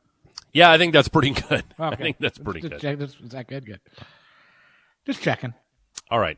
We should move on because we have a ton of games still to get to. We haven't even wrapped up the 1 o'clock window, and this one's a super intriguing game. It's the 3-3 Pittsburgh Steelers at the 4-3 Cleveland Browns for a 1 p.m. Eastern start at First Energy Stadium. The Steelers have owned the Browns since 1999, going 36-9-1, but Cleveland has won 2 of the last 3, including last season's playoff matchup. Browns quarterback Baker Mayfield received medical clearance on Friday night to play and is expected to start today despite despite a torn left labrum and a shoulder fracture, his non-throwing shoulder. The Steelers have just 5 takeaways through 6 games after producing 27 in 2020 and will face a Cleveland offensive line that is fully intact for the first time since their opener. Browns defensive end Myles Garrett leads the league with 9.5 sacks. Garrett has 5 sacks in 6 career games against Pittsburgh. Keep your eye on the ground game. The Browns have the league's best run game and the number 2 run defense. Pittsburgh's beleaguered running game is finally getting some traction. The Steelers have gone over 100 yards rushing in each of their last 2 games after doing it once in their previous 16. Guys, I don't usually get them wrong like this as far as picking numbers that are going to move in my favor or against me, but I got this one wrong. Cleveland opened the Sports Interaction 2.5 and a total of 45. This number had gone up to 3.5, and I grabbed Pittsburgh plus 3.5, figuring that we'd probably see 3 again by game time. I was wrong. It's gone to Cleveland minus 4. Totals come down 2 points, and I actually see some 4.5s on the board. I don't see it, Dave. If you ask me, we're Halloween, right? This is Halloween. What better time? This is how we're handicapping Halloween. Okay. This is Halloween. This time, the rotting corpse of Ben Roethlisberger rises like that Undertaker meme. From the coffin out, Yep. And when people aren't supposed to use that meme anyway because it's overused. But the rotting corpse of Ben lifts up and wins this game that they've had circled coming off a bye and are the healthier team. That's why I took Pittsburgh plus 3.5. Ooh, I like it. I like the Undertaker meme too, by the way. I still think it's in. Steelers, Eric Ebron will miss this game. Melvin Ingram will miss this game. Groin injury, hamstring injury. Other side with the Browns, this team has been banged up, but they are getting a little bit healthier. But we do know that Donovan Peoples-Jones will miss this game. Denzel Ward will miss this game. Question marks to Odell Beckham, Jadeveon Clowney, Johnny Stanton, Malik Jackson. Those are question marks, game time decisions, but for the most part, they're getting healthier, and hopefully Baker Mayfield has something in that arm left after a couple weeks off. Well, if Big Ben got up this morning and drank the blood of some young athlete to rejuvenate himself on this Halloween, he's 23 2-1 lifetime against the Browns. He's 24-12 straight up as a short underdog. Kevin Stefanski and his Cleveland Browns 0-6 against the division last season against the spread. A lot of numbers. Listen. Cleveland's not looked that good. I think coming off the bye, Pittsburgh's just a healthier team here, and I actually bet Pittsburgh on the money line a little bit during the week, guys. Not even looking at that. Did something just happen? Because Cleveland just went snap 5 at a couple places as we speak. Cleveland's going to 5. Did they just announce somebody out? It can't be me. I could not have moved the number like that. Somebody check? Did they just announce an injury because this number is turning 5s all across the board all of a sudden? No, but I can give you something that's very of consequence when it comes to the betting line right now. Adam Schefter just tweeting out Falcons wide receiver Calvin Ridley will not play today due to a personal matter. Oh, boy. So and that number, I'm seeing that number now moved. It hasn't moved to the 2.5 yet. Okay, here you go. Here's your Browns news, according to Ian Rappaport. Browns Odell Beckham and Jadeveon Clowney are in. They're in today. That's why that number is. Because they were question marks, as I just said. So there you go. Maybe that's why. There you go. Man. Beckham moves the number. What is Clowney too? Wouldn't want to have a Steelers ticket, eh, George? But why does Beckham move the number at all? I mean, he doesn't do anything. He dives for the ball, falls down, and pretends he hurt, and then hurts his shoulder. I mean, it's the same play every day. Dives out of bounds and hurts his shoulder. I would lean. Again, this is a tough game for me. I just like the fact that if you're going to take Cleveland today, the offensive line is intact, and they have one of the best O-lines in football. And if they're intact and Nick Chubb is back into this lineup, they'll be able to pound the football today against the Pittsburgh Steelers. And Melvin Ingram out for the Steelers is a big loss too. So, again, hey, God bless your plus 3 points that you locked in earlier in the week. 3.5. 3.5. I took the hook. Sure, 3.5. Okay, you took the hook. But, again, I think this is a spot where the Browns can get really healthy running the football, and I expect a lot of that today. If you don't like a side, Todd brought it up, they play really slow, expect a lot of run game today, maybe take the total today under. I'd like All right, to we get got Todd back on the line here and see if he thinks Odell and Clowney are worth. Okay, we can't. Okay. We don't have time for that because we have way too many games. All right, let's wrap up the 1 o'clock window with the 2-4 San Francisco 49ers at the 3-4 Chicago Bears for a 1 p.m. Eastern start at Soldier Field. San Francisco has lost 4 straight following a 2-0 start, while Chicago is coming off back-to-back losses to Aaron Rodgers and the Packers and Tom Brady and the Buccaneers. Bears quarterback Justin Fields is fresh off throwing 3 interceptions and losing 2 fumbles against Tampa Bay. Fields was also sacked 4 times for the second straight game. Oh, and he won't have his head coach, Matt Nagy, on the sideline. He's out because of COVID-19. 49ers defensive end Nick Bosa has 5 sacks, but is coming off that loss to the Colts where he didn't get 1. The Bears are tied with Minnesota for the league lead with 21 sacks. The Niners have been flagged for a league worst 14 pass interference calls this season, with the 11 accepted penalties giving the opponents 250 yards. Keep your eye on Chicago's old school offense. The Bears are the only team averaging more yards rushing, 131, than passing, 124.4. Chicago is scoring only 14.4 points per game. Only the Texans and the Jets are averaging less. Guys, I'm going to lock one in here because this number's moving on me. I'm going to lock in the San Francisco 49ers -4 on the road here. That's where it stands right now. It was 3.5 and 43. It is now 4 and 40, but I'm seeing 4.5s coming up on the board now. So my number's moving to San Francisco. I was waiting to see if I was going to get to 3.5. I obviously am not, David. What do you got here? This total's low, by the way. 40 seems like a low total, guys. Yeah, very low total. Significant injury for the Bears that we all knew about. Khalil Mack, foot injury, is out. We know that Hakeem Hicks is a question mark. So is Sam Kamara. Jesper Horstad is a question mark as well. Move to the 49ers, sorry. I'm just kind of scanning here quickly. D Ford, concussion, will miss this game. Marcus Hurst will miss this game as well. Trent Williams was listed as question mark, but I just saw seconds ago that I believe it was Ian Rappaport listed Williams in, so he will play, Steve. Yeah, I'm looking here at a buy low spot for San Francisco. I know that they haven't looked good. They've only got 2 wins. Their win total, if you look at their win total, I think was around 10.5 for the season. This is a game. The odds makers aren't usually off that much, and this is a San Francisco team this is a San Francisco team that's faced Aaron Rodgers, Russell Wilson, Kyler Murray. Wentz when he wasn't bad. I mean, this is Justin Fields and the Chicago offense. It's not the same. This looks to me like a little bit of a get healthy spot for the 49ers, Dave. I just don't know how you can trust the Bears offense, right? Like, it's just been tough, but their competition's been really tough lately too, right? You face off against the Bucs and the Packers lately, and how are they going to score points in this matchup, right? Like, and they have to run the football. That's pretty much their only chance to win this game. If you look at what the 49ers have done on the road today, this year against the run, middle of the pack, giving up 120.3 yards per game. David Montgomery still on IR for the Bears, but it's the offensive line that's an issue for Chicago. And David, when your O-line's an issue and your quarterback holds onto the ball too long, bad things happen, and that's what we're seeing with Justin Fields right now. And his body language on the sideline last week against the Buccaneers was awful. Just sit up a little bit. Be a pro, Justin Fields.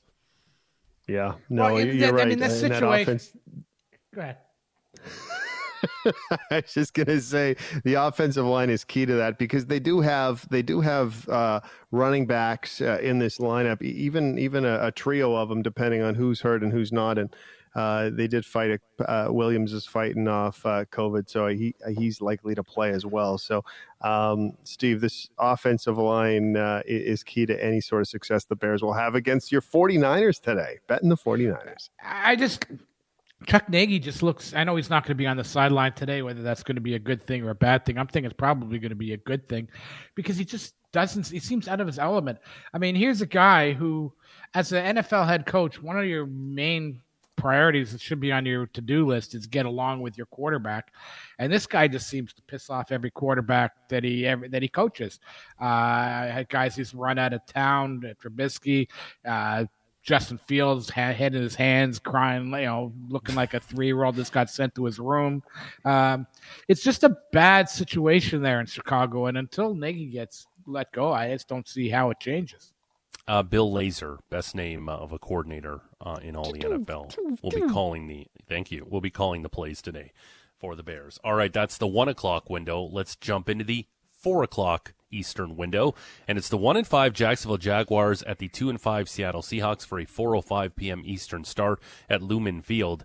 The Jags haven't won consecutive games since weeks 7 and 8 of the 2019 season. The Seahawks are 2-5 for the first time since midway through the 2011 season, where they were 2-6. Geno Smith gets the start again at quarterback for Seattle. Smith is 45 for 71 for 507 with 3 touchdowns and 1 pick in 2.5 games in place of the injured Russell Wilson. Jacksonville head coach Urban Meyer's respect for Pete Carroll and the Seahawks is evident by half of his staff and his roster. Meyer brought in 11 players or coaches who have worked in Seattle. Seattle wide receiver Tyler Lockett has disappeared from the Seahawks offense since week 2. Lockett had just 2 catches in each of the past 2 games and hasn't topped 57 yards receiving in the past 4 and hasn't found the end zone since week 2. Keep your eye on Jags running back James Robinson, who has 4 straight games with 70 rushing yards and a rushing score, the longest such streak in a decade. Seattle's given up 141.3 rushing yards per game at home this season, which is 29th in the NFL. Let's see. Seattle opened as a 3-point favorite at home, total 43.5. That number has moved to 4 right now. 71% of the public tickets on Seattle. That's what's going to move that number up to 4.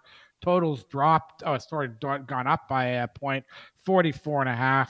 And I'm going to chase that number, guys, because I'm going to be on this over here, Dave. Jaguars, relatively healthy for the most part. Tyson Campbell is a question mark. Devon Hamilton, question mark. Marquise Blair for the Seahawks will miss this game. We're looking at question marks for a couple key members of the offense. Dwayne Brown on the offensive line, Damian Lewis on the offensive line, question marks. Alex Collins, too, in the backfield. And they're going to need this guy. It's a groin injury, by the way, so that's something to keep note of, considering what position he plays and so forth. I don't like what I'm about to say, but I'm fairly confident in it just because I like the 4 points. So I'm going to lock in the Jacksonville Jaguars plus the 4 points on the road. That's a lock-in for today's game.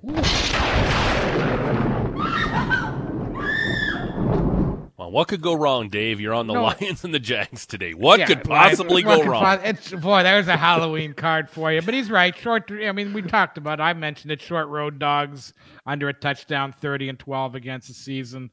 Short road dogs, 25-17 straight up. No reason not to. I'm going the other way with it. I'm going on the total with it only because Seattle's offense with Geno Smith, I know it hasn't been good and everything else, but they just faced Pittsburgh and New Orleans defenses.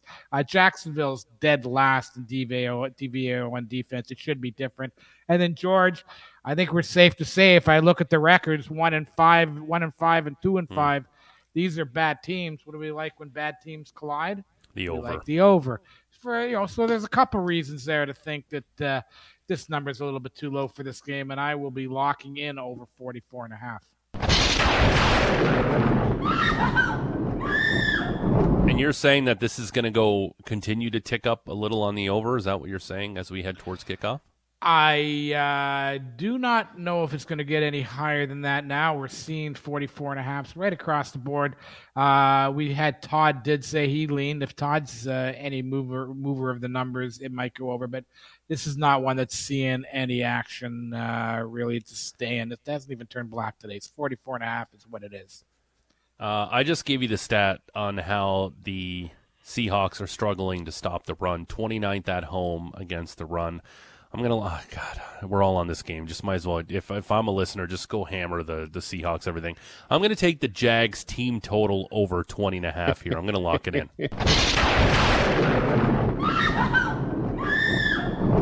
The Seahawks defense has to show me something that they can stop anybody, and this could be a big James Robinson spot. They don't have to, but I'm just saying personally, they can't stop anybody. I think Trevor Lawrence and this offense can have some success against the Seahawks, take over the 20.5. It's not going to be the whole the whatever bomb it was last week in Seattle. The weather's not like that this week.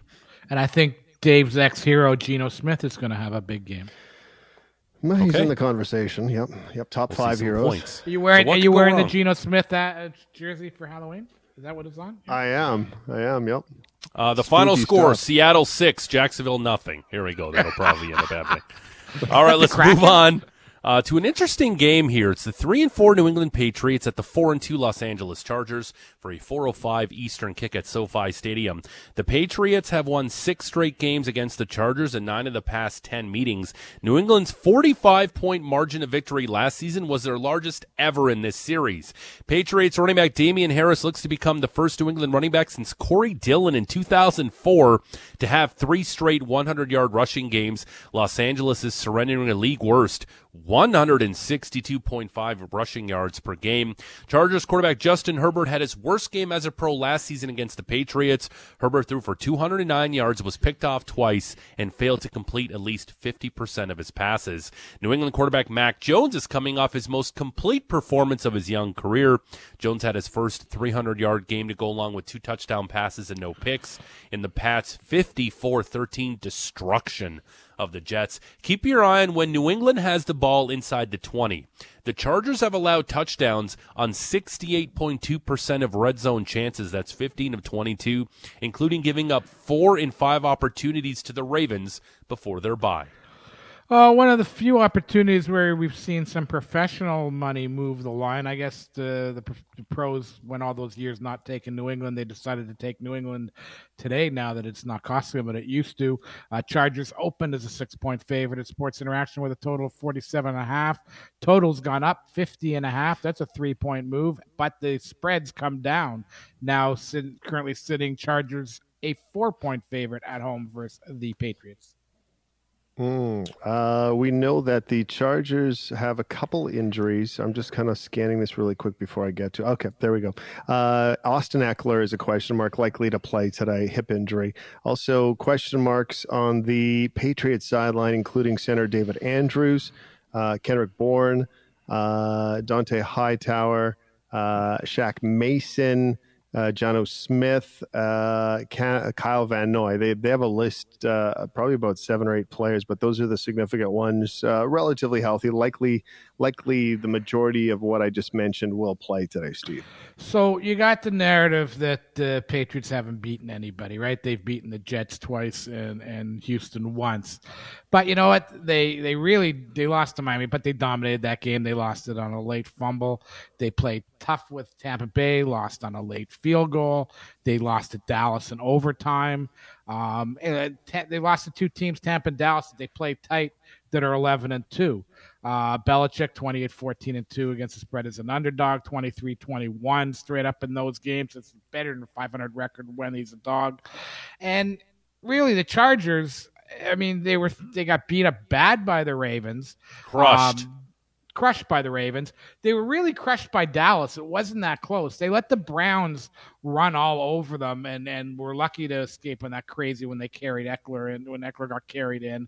And they beat the Chiefs, but really, how great is beating the Chiefs right now anymore? So I'm more than happy to be taking points here in this one with New England. I kind of agree with you, Steve. It's 4 right now at Sports Interaction. Is this going to tick down or tick up as we head to kickoff? Based on what I'm seeing on the screen, it looks like it's pretty much going to stay where it is, George. It hasn't really done much move. Once it hit that 4, a key number, I don't think we're going to move off it.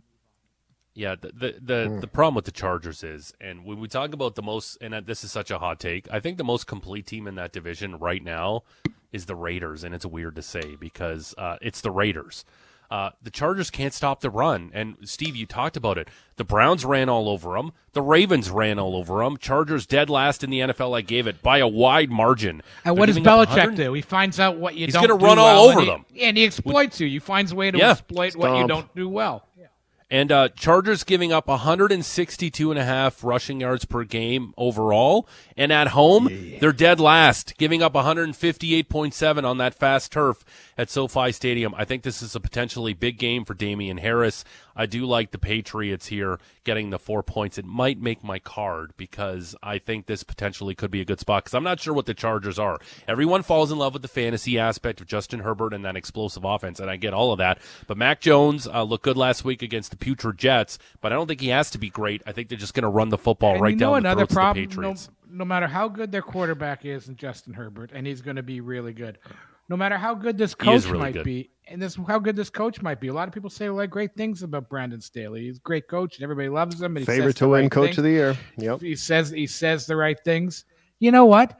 They still have the Phillip Rivers North Turner stink. It sits around like a rotting corpse in the weight room of the franchise, and on Halloween it'll pop its way up and it will just stink the corridors. There'll be a stench in the corridors on Halloween of these dead bodies of San Diego Chargers. Family show. Wow. Is it a family show or all the young kids crowding around the radio to listen to sports betting talk? Anyway, I hope not. It is. Let's move on. It's the 2-5 Washington football team at the 3-4 Denver Broncos for a 4:25 p.m. Eastern start at Empower Field at Mile High. This will be the first time in Denver's Vic Fangio versus Washington's Ron Rivera have faced off ever as head coaches. In their past 3 games, the Broncos haven't once held a lead, while Washington has won its only 2 games in which they've scored at least 23 points.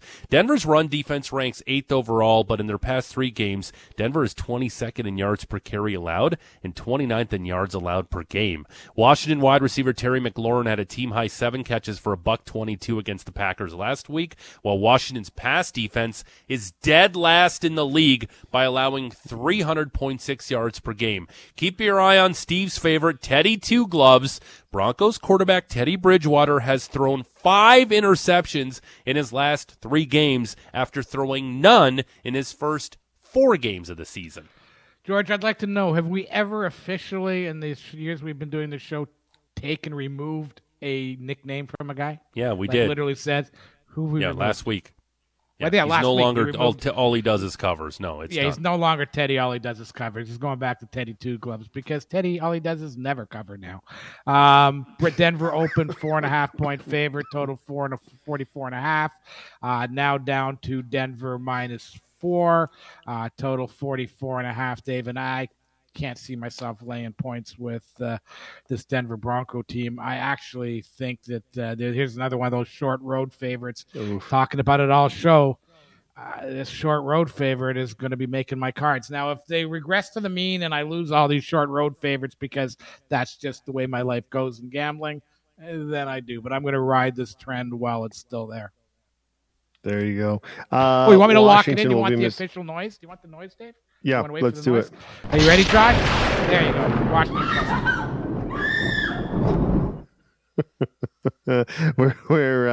We're talking about Washington scratches right now, and Curtis Samuel once again will miss this game because of a groin injury. Let's see what else. William Jackson is a question mark. Cam Sims is a question mark. Broncos question marks include Jamar Johnson. Von Miller is listed as a question mark. There was some talk about him earlier this week, Steve. Yeah, that's huge. If Von Miller's out, I mean, they don't have much, but that's all they have. And without him. Also, I think if it helps, if you're looking at Denver, I think Jerry Jeudy's back in the lineup this week. Is he not listed as? Yep, not on this list. Absolutely. All right. So Washington last week, it was interesting. Their game against Green Bay.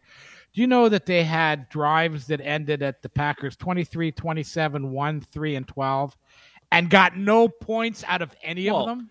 If Tyler Heineke can actually get into the end zone instead of just falling on the half-yard line because he wanted to give himself up, put your head down and get into the end zone.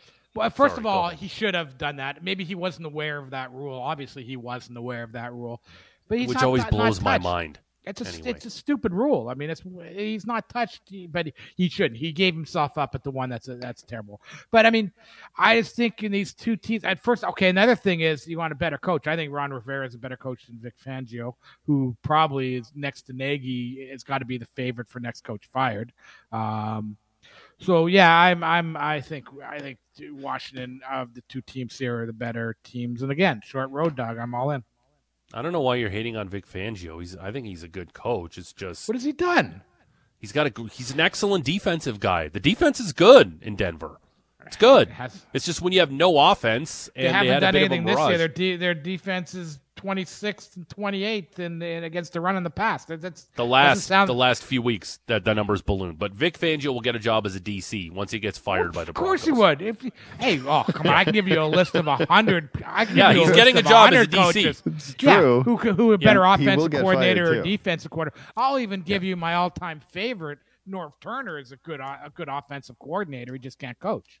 Not anymore. He would be. He'd be a dinosaur in today's NFL, which is fine. This is a tough game here because, good Lord, how do you trust any of these teams? Right? They're both tough. This vaunted Washington defense that we all talked about heading into the season, they bleed against the pass. I'm just not sure, David, that Teddy Two Gloves can exploit them. Yeah, and it begs for him to do it.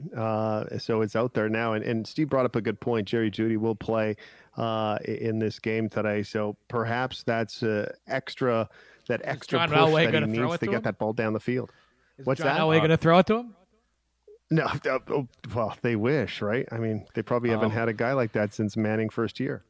Real quick, too, here, Steve. When two bad teams collide, 44.5 on the total. Do you like that?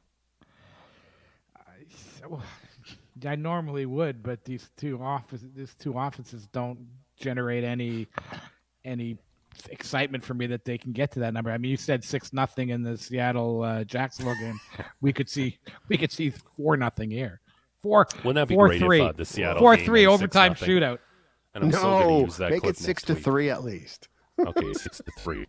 All right, we got a break. We still got to squeeze in the Bucks and the Saints. That's a blockbuster matchup from New Orleans. We'll talk about the Cowboys and Vikings and tee up the Giants and Chiefs, which is the Monday Nighter. We'd also love to hear from you. Shoot us a text, 590, name and location, what you love today, and the why. We'll give you our picks the next segment, and we'll also talk to Connor Allen, who has been absolutely scorching hot on our show.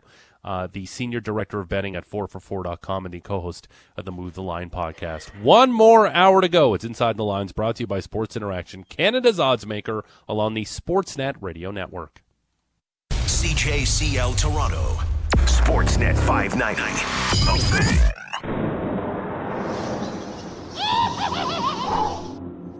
Things went from ugly to scary for the Chiefs in Music City last week. And then I think as he was going down trying to throw the ball, someone hit him in the chest and face area as well. Oh, boy.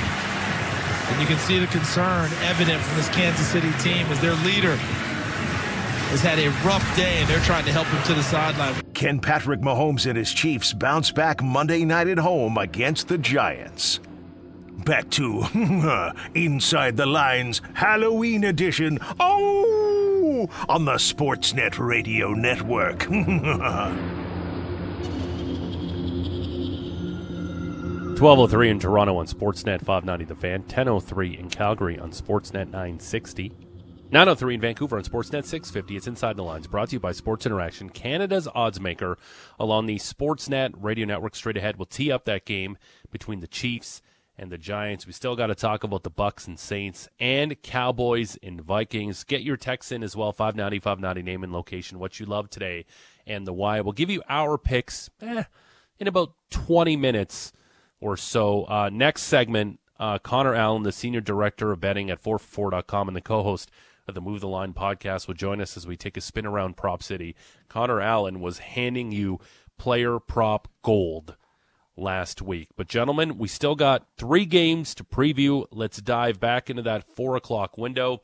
And it's the 6-1 Tampa Bay Buccaneers at the 4-2 New Orleans Saints for a 4:25 p.m. Eastern start at Caesars Superdome. The Saints were swept the season series between these NFC South rivals last year before having a 5-game winning streak against Tampa Bay snapped in their first ever playoff matchup.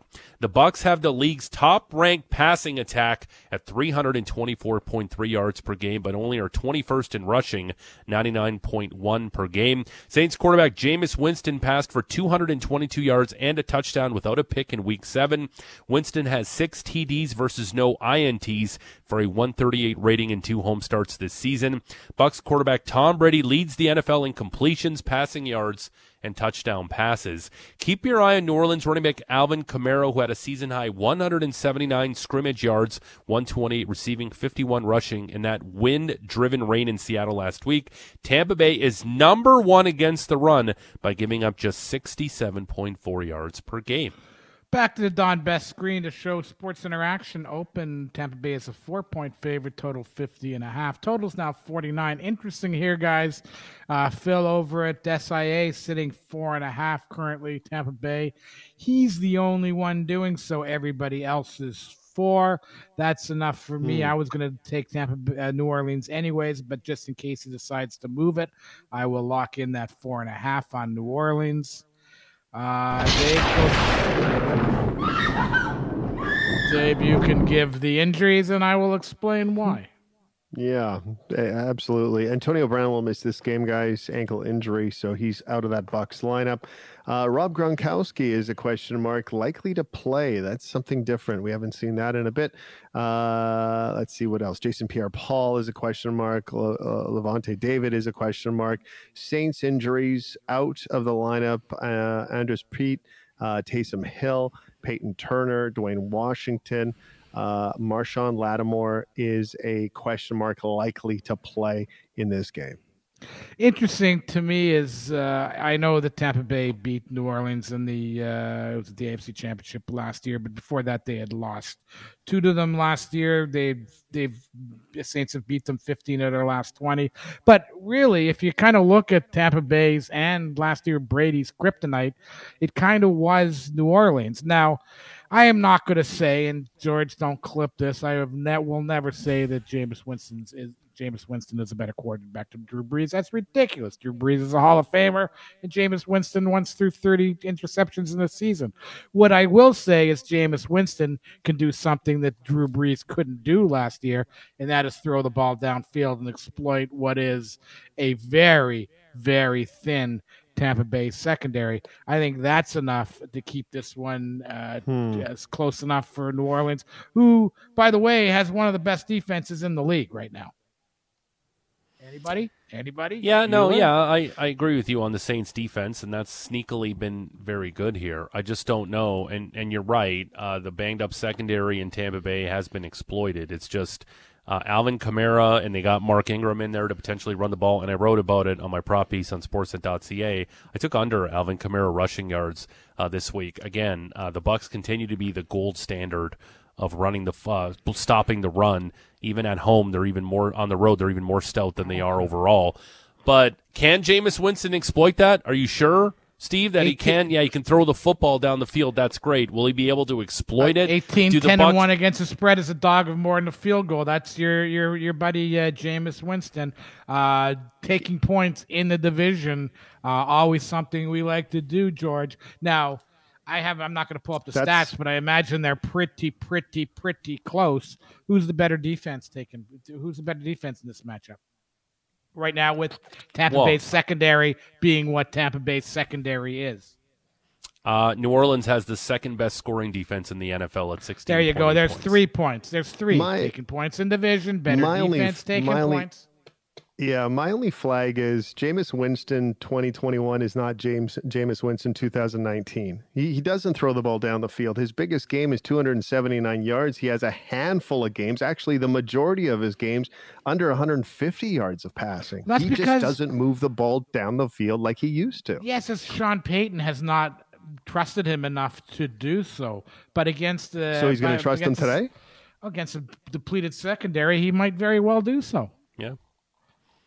What is and really a game here? They have to win as well. I mean, a game they have to win. Yep. Well, let me take a look here, Steve, as that's something you can ask Connor Allen in about 20 minutes when he jumps on. But if you're so sold on famous Jameis today, and against, you're right, a Tampa Bay secondary that has been absolutely exploited this season because of all the injuries, and they just keep continuing to hammer teams, right? Even Justin Fields and that putrid Bears offense couldn't exploit it as they just crushed them last week on the scoreboard. As I continue to stall looking for this Jameis Winston prop. Here it is.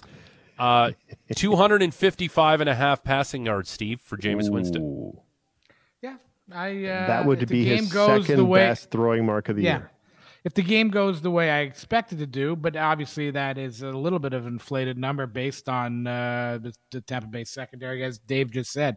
It's not a number he reaches on a regular basis. So obviously they're trying to convince you to go under that number. You also got to look at the number, right? Sometimes they put up a number, or a lot of times you put up a number and you go, well, he's never hit that number. Why is it up there today?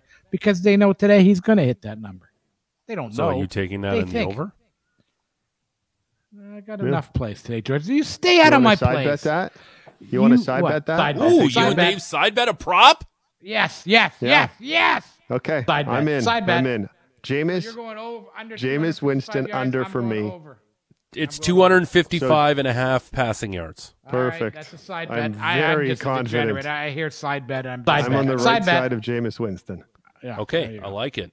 For the first time in the show's history, we got a side bet on a player prop. I love that was it. The tempting part too, George. I like that. Yeah, and I like that's something you could have told me Allen. side bet on anything, and I would have taken it because I have a problem that way. Okay. Let's move on to the Sunday nighter. It's the 5-1 Dallas Cowboys at the 3-3 Minnesota Vikings for an 8:20 p.m. Eastern kick at U.S. Bank Stadium. The Cowboys have won 3 of the last 4 meetings, including on the road in 2016 and 2020. Their last loss at Minnesota was at the Metrodome in 2010. Cowboys quarterback Dak Prescott is dealing with a strained right calf and is a game-time decision. Prescott is the first Dallas quarterback with at least 3 touchdown passes in 4 consecutive games. The Vikings are tied with the Bears for the league lead with 21 sacks. Despite playing 1 fewer game, Minnesota has allowed only 9 sacks, tied for the 6th lowest total in team history. Vikings quarterback Kirk Cousins took a 105.5 passer rating with 13 touchdowns, 2 interceptions, and no fumbles lost, through 6 games into his bye. Cowboys running back Tony Pollard totaled 24 carries and 7 receptions over the last 2 games, despite being firmly behind Ezekiel Elliott on the depth chart. Pollard had a 42-yard touchdown run against the Vikings last year. Minnesota is giving up 132.7 rushing yards per game at home this season. Keep your eye on turnovers. The Cowboys have the NFL's longest active streak with multiple takeaways at 10 straight games, which is tied for their best run in franchise history. Well, if you're actually listening to the show, which if you're listening to this right now, I imagine that you are, you've heard a couple hints as to what people need and what they think is happening. The Dallas Cowboys opened as a 2.5-point favorite and a total of 51.5 at Sports Interaction. That number has now been moved to the other side of the fence to 2.5 Minnesota in most places. Now, you heard Todd Fuhrman say that if you can grab it under a field goal, it still thinks there's value to do so. I got even better news for you if you're listening to Todd and want to do Minnesota, because Phil's just dropped this number down to -2 at Sports Interaction while everybody else is sitting 2.5. So if your thought process is you want to jump on Minnesota right now as we speak, might be the time to do so, Dave.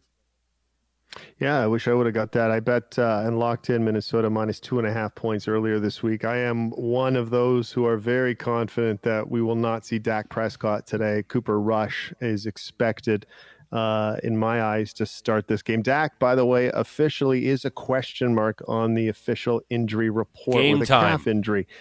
Game time? Okay, there you go. Tyron Smith, part of that as well. As far as the Vikings are concerned, Michael Pierce is out. Patrick Jones is doubtful. D.D. Westbrook is a question mark. So relatively healthy on the Vikings. You're going on the road, guys, with your quarterback questionable, who really shouldn't be anywhere near this game. You're playing a team in Minnesota that 3-3 pretty much, needs this game. You've got a Dallas team that they could now, I mentioned earlier, they could actually go on one of those cruises through Mexico for 3 weeks, come back, and still be in first New York place. Giants? Yeah, the New York Giants or the Minnesota Vikings, the team that they're playing. They could actually get the keys from the Minnesota Vikings for the Love Cruise and go away for 3 weeks, come back, and still have a 3-game lead in first this place, crappy division. I see no reason why Dallas puts up a good effort against what is a good Minnesota team. That record of 3-3 could be 0-6 and 6-0. I mean, it can really go both ways. I lean Minnesota here. I won't bet it because there's too many unknowns. But still, I don't see how Dallas really shows up. Or never mind that, why Dallas shows up. Yeah. My only fear, George, is Kirk Cousins in prime time. That kind of has me nervous about my -2.5. Scary. What about scary? But it is. But what about Cooper, with Cooper Rush potentially being the quarterback? We're going to see a ton of Ezekiel Elliott. Guys, Vikings giving up 132.7 rushing yards per game. This could be a big 1-2 punch of Zeke and Tony Pollard.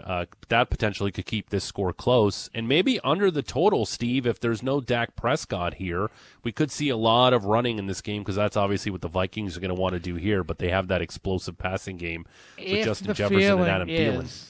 If the feeling is this game gets away quickly and Dallas is kind of viewing it as a little bit of a preseason game without Dak, and you wonder how much Zeke gets run. Maybe they go a little more Tony Pollard. Maybe you look at it that way. This game has that feeling. I mean, it's in red, which means it's circled, which means they take the limits on the game. I know it's a Sunday night game and everybody wants to play it. Any of those might work. I might look at Tony Pollard getting more carries and getting the yards over Zeke tonight, just because if they go on the resting, not the resting, but maybe I don't want to play this game at 100%. There's no need to. Well, even Todd Fuhrman brought up the great point that if Dak Prescott does end up starting this game, how healthy is Dak Prescott? Is he going to be able to move out of the pocket? How healthy is Mike McCarthy if Dak Prescott starts this game? Yeah, how healthy is his mind? That's a good point too. He can't run. I mean, he hasn't run in practice. It's a calf. A calf can easily be re-aggravated.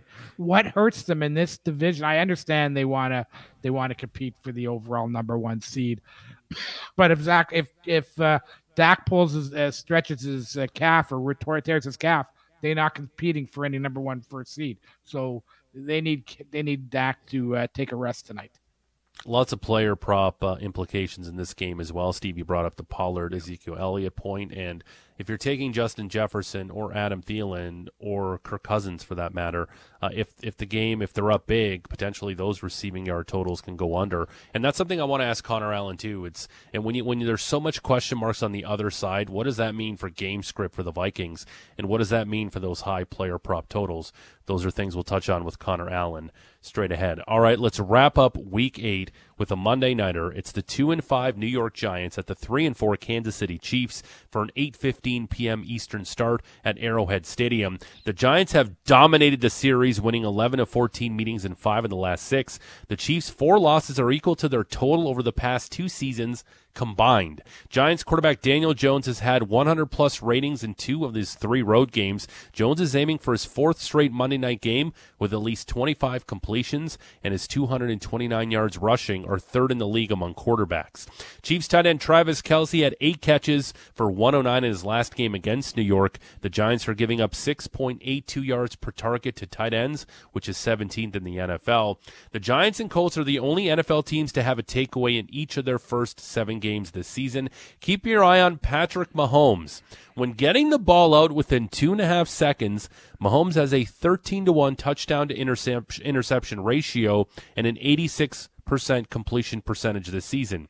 When he takes longer, he has a 5-8 ratio and just a 48% completion percentage. Last one today at the Don Best screen. Kansas City opened 13-point favorite and a total of 54, but after their not good performance and the Giants win, we now see that number down to what actually been 9.5 during the week, guys. We now see it now move up to double digits, now up to 10.5, total 52. I'm not going to, Davey, we talked about this a little bit between the two of us. I don't know if I'm going to be that guy that keeps saying, that square guy that keeps saying, well, this week they're going to get it right, Kansas City. This week they're going to, no, the next week I'll go, next week they're going to get it right. It feels like this is a game that they can get it right, but how do you trust them? Yeah, it's hard to trust them. But you look at this Giants team and you look at some of these injuries. We know that Barkley, Galladay, Carter, all out. Sterling Shepard is questionable, but we don't know about that. So is Smith and Tony. So some key members of this offense. Barkley and Galladay are out? Out, yeah. So, and I love your prop there too, George, on Daniel Jones. The Daniel Jones rush prop is fantastic. I'm on that, especially about that Chiefs defense. I'm not going to lock anything in, don't worry. But Chiefs, as far as their injuries, we know that Anthony Hitchens is out. Let's see what else. Mike Reimers is a question mark on the offensive line, likely to play. That's Monday night. What's happening is that you got to blitz Mahomes to make him to make him throw quicker, but nobody's blitzing him because their offensive line is so bad. They can send 4 or get pressure on him and drop guys into coverage, and he's having trouble. Problem with the Giants is they don't really create a lot of pressure up front, so Mahomes might have some more time. You were mentioning it, George, when he gets the ball out of his hands quicker. If he's not pressured, he has the time to get the ball out of his hands. I'm going to say that this is the one that Kansas City gets back on track and wins this game by 30. You've talked yourself into it. I'm not going to. But I would never. I'm never laying double digits with a team that just got beat 30-3 and has not looked healthy, has not looked right. And throw into that the fact that, they said Mahomes has passed concussion protocol, but when you saw him walk off that field last week, he doesn't look like he was in such great shape that we don't know what kind of if he's in 100% going into this week either. Yeah, we asked Todd the question. I don't know how I took the Giants plus the points at the bar. I think this is just too much, and that Chiefs defense isn't stopping anybody. They're giving up 29 points a game, and they were ran over last week by the Tennessee Titans, and I get it that the Giants are depleted without Saquon Barkley, but I think Daniel Jones will have a ton of rushing yards in this game. I tweeted out yesterday 21.5 on the over. I'll dive more into that in our pick segment on why as to why I like that. But Chiefs also giving up 26.5 points at home this season, and it's prime time, and Danny Dimes for some reason comes out when it's prime time football here. I don't know what I like more, Steve, the 10.5 for the Giants or the 21 points for their team total. With all the guys they're missing on offense, I wouldn't go over 21 that team total. I think if they cover the spread, that's because Kansas City's offense still isn't working on all gears, and they keep this number close. I don't see them being in a shootout. I think in a shootout, if this game gets to a shootout, they got no chance. They're in trouble. But again, the Chiefs continue to not be the Chiefs, and you're right. Of course, we know that. Teams are dropping back. 2 safeties. Patrick Mahomes is struggling. And Andy Reid in this offense, they seem very stubborn to try to continue to do what they're doing when teams are giving them the dink and dunk and try to run the football, and the Chiefs are just refusing to do it so far. We'll see. I'm sure Andy Reid's an excellent coach, Super Bowl winner. I'm sure eventually they will right the ship here, but I'm not even sure the Chiefs are a playoff team just based on that horrendous defense. Yikes. When you have Patrick Mahomes, and he obviously the most valuable player in the NFL, there's no question about that. He's eating a ton of that salary cap up. You have deficiencies in your roster, and we're really seeing it on the defensive side of things. And they can't run the football to protect their defense either, or they're refusing to run the football. That defense is bad. It is bad. And again, it's weird to say, and it's a little hot takey because it's the Chiefs, but it's week 8, and they've had some bad losses where they were destroyed. They got destroyed by the Bills. They got destroyed by the Titans. They had games where they even Washington, they were in a game against Washington, too, who was a bad football team. I'm not sure they're a playoff team, Steve. Yeah, and I think they might have whiffed on that running back, too. I don't think they're getting much from Well, that's the O-line, too, right? That's just not him. It's the O-line, too. Fair enough, but, Harris is looking a little bit better now. First-round capital, and that's what they burned on. First-round capital. I think they swung and missed on that pick. But again, it was when they won the Super Bowl and they had dead last, and he was sitting there, and they took Clyde Edwards-Helaire, and a lot of people loved the pick at the time. All right, that's 14 games up, 14 games down, previewed every single one of it. We'll take a spin around Prop City coming up with Connor Allen, the senior director for 4for4.com and the Move the Line podcast. But first, before we dive into this week, Steve Rapp, what did we do last week? We were scary in Halloween. A week before Halloween, we were ahead of the curve, guys. We like to be out there and get things done early. Except for George, who was over 500. Dave was 2-3-1 last week. He's 20-22-1. I was 2-4-1 last week. I am also 20-22-1, exact same record. And George 2-1 last week, 8-13 for the season. Let's move on. Yeah, let's move on to this week's picks, and let's start with Mr. Steven Rapp. You knew this song had to come. I'm surprised that George, you didn't move. You didn't move with this one during our openings.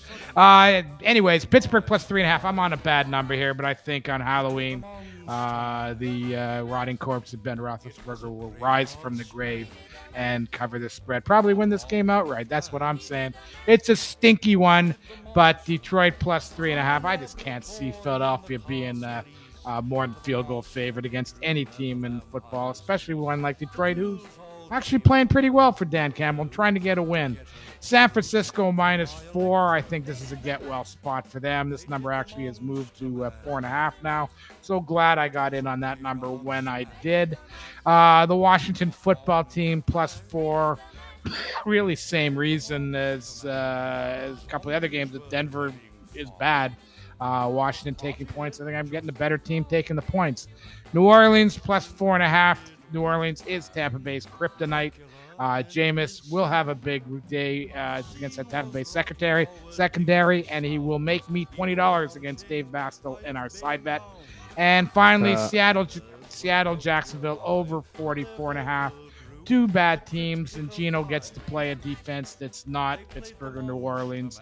I think they score some points here. Over 45.5, and that is my 6-pack Halloween picks. Scary. Just 6 picks. We will tweet them out at Inside Lines. Follow Steve on Twitter at HouseMoney44. Let's get to David Bastl. Let's do it. Ladies and gentlemen, I give to you Mr. Perfect.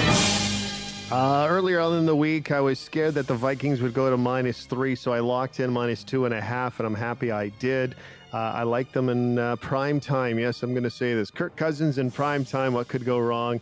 Dallas will not start Dak Prescott. That is my 1,000% belief. My blanket coverage of the week was the Detroit Lions. Yes, those Lions, plus 3.5. You get the hook there, so I like them against the Eagles. I like the Bengals in the first half, minus 6.5 points. It's under a touchdown against the Jets, who simply don't play well in the first half. And you know what? For the most part, don't play well in 60 minutes. I like the Jaguars on the road in Seattle. You get 4 points there. I'm confident with that. I'm also very confident with the one prop I have. Ryan Tannehill over 14.5 rush yards. Last time he faced the Colts earlier in the season, ran for 56 yards. I'm not saying he's going to hit that number, but 14.5 seems very doable. Indoors, climate controlled. Those are my picks of the week. All right, we will tweet out David Bastl's picks at Inside Lines. Let's get to mine. Let's do it.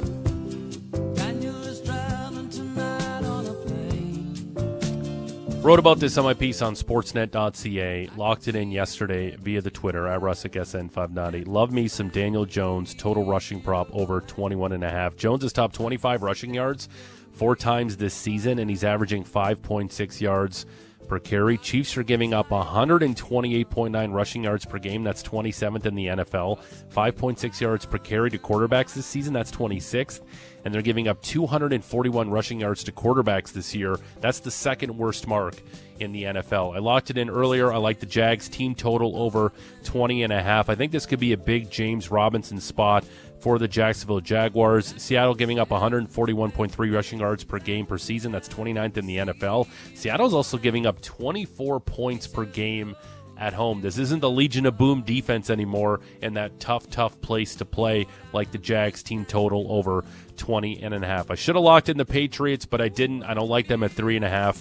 I'm going to get fished in here. I keep staring at this New York Giants number getting 10.5 on Monday night. I'm going to take that number. I think the Giants can get this done. The better defense getting points. Kansas City giving up 29 points overall on the season on defense. That's 27th in the NFL. And they're also giving up a ton of points at home. They've given up 32.3 points per game at home. I think Danny Dimes, although the offense is a little depleted without Kenny Golladay and Saquon Barkley, I think they can keep this within the 10.5 points. We'll tweet out my picks at Rusic SN590 at Inside Lines. That's it for us. Oh, no, let me get to some listener texts before we get to Connor Allen, because there's a couple beauties here I want to share with you guys. Eric from Barrie, Saints at home is the best on a vulnerable book. Games Phill Gray mentioned. You guys know the books won't lose on all of these games. The Saints at home are still dangerous. Rick in Richmond, I don't know why Steve is so down on Atlanta. They have a good offense and will cover versus Carolina. In fact, they'll win by 10, Steve. Rick in Richmond saying they'll win by 10. I hope so. I got him in a parlay. Keith from Guelph, I like Pittsburgh taking the points. Atlanta -2.5. Darnold sees ghosts all the time this year. Jacksonville +4. Geno sucks. Happy Halloween, guys. If you're going to tweet us, yeah, if you're going to tweet us and text us, please put your name to it, especially on the text line. 4 football weeks ago, the show trashed the Falcons. Falcons went on to win. Since then, I've been betting against every single choice the show makes. I'm up $487. Probably should keep this to myself. Good luck today, producer. Well, I'm the producer, so thank you for the good luck.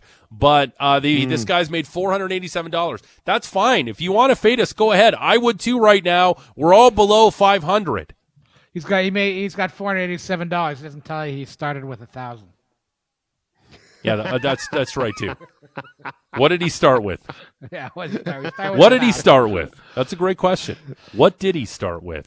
Abby from Toronto, NFL props. Jonathan Taylor under 78.5 rushing yards in the first meeting against the Titans. 10 rushes for 64. I think it's a bit too high. Tua Tagovailoa over 236.5 passing yards. We'll get a good chunk of those yards when the Dolphins fall behind big. Yes. 1 second, George. Go back to the last text message. So he gave some picks today, or are he just trashing our picks? No, he's just trashing our picks. He's going against all of our picks. Yeah. Well, so which ones in particular? Like, so he's not making any picks. Like, it's like this tweet I got an hour after the game started last week in Tennessee. That I was at that point in time I was actually 3-1. Yet he's talking about the one play an hour after the game started. Come on, if you're gonna trash our picks, at least tell us what you like. Don't just tell us our picks are crap. Tell us what you like. Yeah, it's fine. There's a lot of result players out there. And there's one thing this show is, and I pride ourselves on it, it's transparency. We don't hide from our picks. We post them. Everything's there. The podcast is always there, sportsnet.ca/590. You can go back and listen to everything. Nothing's edited. It's a good Monday podcast to listen to. I agree. Great. It's not dated at all. Yep. Everything, Nope. except for the Monday night game, which is still valid. So you should go back and listen Mondays, David. Tuesday would be the time, maybe not to listen. But go back and listen. We're very transparent. We don't hide anything. My piece on sportsnet.ca, don't hide anything. Give you my record. We're transparent. Somebody who has been absolutely hitting it out of the ballpark with his picks on this show has been Connor Allen, and he'll join us straight ahead as we take a spin around Prop City. Follow us on Twitter. Don't forget, at Inside Lines for all the picks, at HouseMoney44. That's the must follow on Twitter, probably in all the social media. All right, straight ahead, Connor Allen on some props. One more segment to go, Inside the Lines, brought to you by Sports Interaction, Canada's odds maker on the Sportsnet Radio Network. Sportsnet 590. 590, The Fan.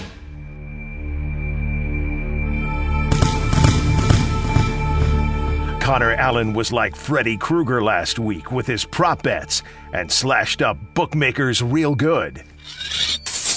Yeah, so I took Mike Gesicki over 42.5 receiving yards. I bet Davis Mills under 228.5 passing yards. I'm going back to this. Leonard Fournette over 67.5 rushing yards. And then last one for me here, Dallas Goedert. I took over 47.5 receiving yards. Let's now trick or treat around Prop City.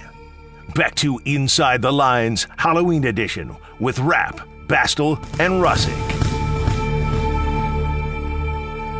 12:38 in Toronto, 10:38 in Calgary.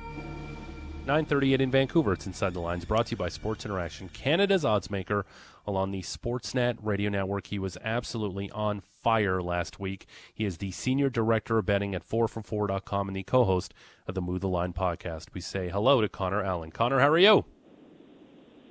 I'm doing well. Thank you guys for having me on. That was quite the intro there. I like the whole mix-up. It's Halloween. You got to mix it up a little bit. When you slash up bookmakers like you did. We also like to grease our guests as long as possible so they come back. So we make them feel good. That's a good trick we have. Connor, let's get this out of the way. I want to check my work with you. I wrote a piece.ca prop picks. I like Jamar Chase over. I like Daniel Jones rushing prop over 21.5. And I like Alvin Kamara under rushing yards. Do you like any of those? I do, yeah. I think the Jones one and the Kamara one, especially the Jones number, I think is like in the low 20s, as you mentioned. He's gone over that in 5 of 6 games that he's started and finished. Against the Chiefs defense, as we've tried to attack pretty much all prop season so far. And then the Kamara one, it's a tough matchup against Tampa Bay's elite run defense. I think the number is adjusted since open, so depending on where you got it, I'm not sure that I would still be super interested in it. But I do like that initially, though. Okay, I like it. Are you going to ask him about Jameis Winston, Steve? Okay. Yeah, fire that, Steve. Set it up Dave properly, too. Come on. Dave and I have a little side bet here going on. We have side bets on the show if we both are on different sides of the team to have a game. I like Jameis Winston against that Tampa Bay secondary to go over 255 yards passing. Now, one of the reasons is if you look at his stats, he doesn't get to over 255 yards passing very often, but we have a high number, which means they're trying to steer you towards the under. When they're trying to steer me towards an under, I like to jump on the over. Who's going to win that bet? Am I going to get his $20 or are you going to get my $20? That's tough. We have him projected for 259, so technically, I'd probably lean that way. But, New Orleans just does not want to put the ball in Jameis' hands. They just want to run the ball as much as possible. So, but I think that they're going to kind of have to open it up a little bit. So, I don't know. I'm just not sure how quickly that happens. If it happens early and Tampa Bay takes like a 14-0 or 17-0 lead, I think you're for sure going to win the over on this one. Oh, okay. As far as that Cleveland backfield right now, it looks like Nick Chubb is back. He's good to go. But is he going to get the majority of the workload today? Is that your expectations? Because we saw such a great effort from D'Ernest Johnson last week. How does that look with you? Yeah, I think that both of them are going to see plenty of touches. I don't know if you guys saw the picture of the sling that Baker Mayfield's wearing, but it's pretty intense in terms of his non-throwing shoulder. I think that they probably lean run heavy here. We have him projected for 18 carries right now and 82 yards. Then we have D'Ernest Johnson projected for 9 carries still. So I think that we could see 25 to 30 rush attempts for the Browns, and probably it'll be mostly Chubb, but I could see D'Ernest Johnson a little bit of a bigger role because, as you mentioned, he did look good last week, and their offensive line is healthy. So I think that that's probably how they attack the Steelers. Connor, the last 5 games, the Dolphins' defense has been shredded by Carson Wentz, Derek Carr, Tom Brady, Trevor Lawrence, Matt Ryan. They've averaged over 336 yards passing per game. Allen's number 283.5 around there somewhere. How does he not go over that number against this Miami team?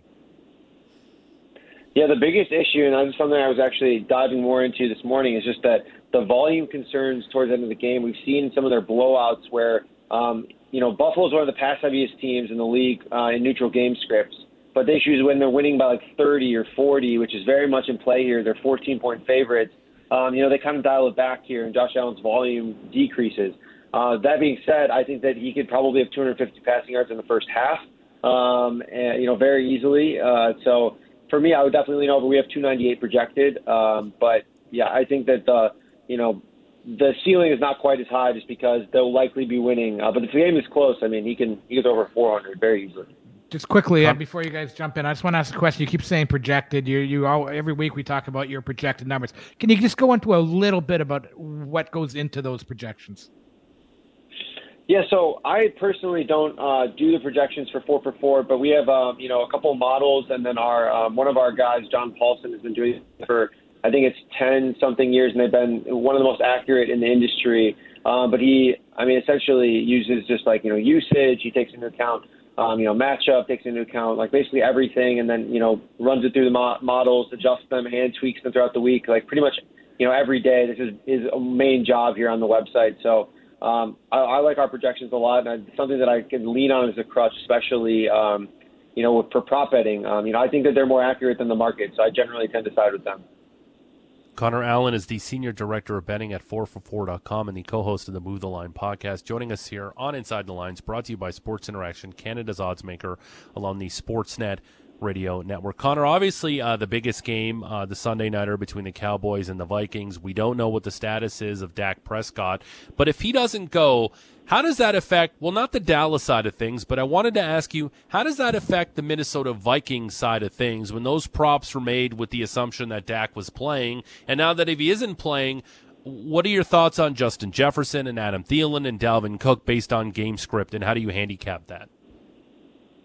Yeah, so the biggest thing for me was as soon as there was doubt for Dak playing, I hopped on Dalvin Cook over on the carries. It was at 17.5. So you're looking at 19.5 in most spots now. I still think that's very much in play, though. I mean, if Cooper Rush is out there, we're probably not going to see a very competitive game, I don't think. And the Vikings are going to be able to go very run-heavy. And I think that in this spot particularly, I think you could fade maybe Kirk Cousins' passing yards would probably be how I would adjust it at this point and take the under because they could lean on that. I just don't see Dallas putting enough pressure on the Vikings to really maintain it close. So, yeah, I would lean just under on the passing volume in general because we know that the Vikings, if they can run the ball and they're going to do it. That's just kind of like what they like to do, kind of keep the game simple. When other teams, make them open it up a little bit more, that's when things get exciting. But I just don't really see that happening here if Dak's out.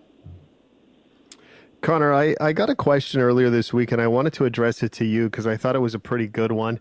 David Johnson with the Houston Texans is, or at least it appears to be being showcased, as in they will be moving him. And when you look at some of his numbers, they're quite low. Receiving yards, 25.5, 28.5 for rushing yards. We know that Mark Ingram no longer there. Is this the kind of case where you see a player like this that obviously is well past his prime, but could be moving on? Do we look at any of those numbers as possible increases just because they are trying to make him as sexy as possible to move him sooner than later? Yeah, that's very much a possibility. I think that he should see be in the lead role there, but you also have Philip Lindsay, I think, should take a bigger step forward. Potentially Rex Burkhead, and I think that all these guys are at this point fairly interchangeable in terms of how good they are and if they really matter towards their team's success. So I think it really depends, I guess, on the narrative. If we really think that they're showcasing David Johnson to try and squeeze out even I don't even know what you get from him at this point, maybe a conditional seventh, 2 years from now.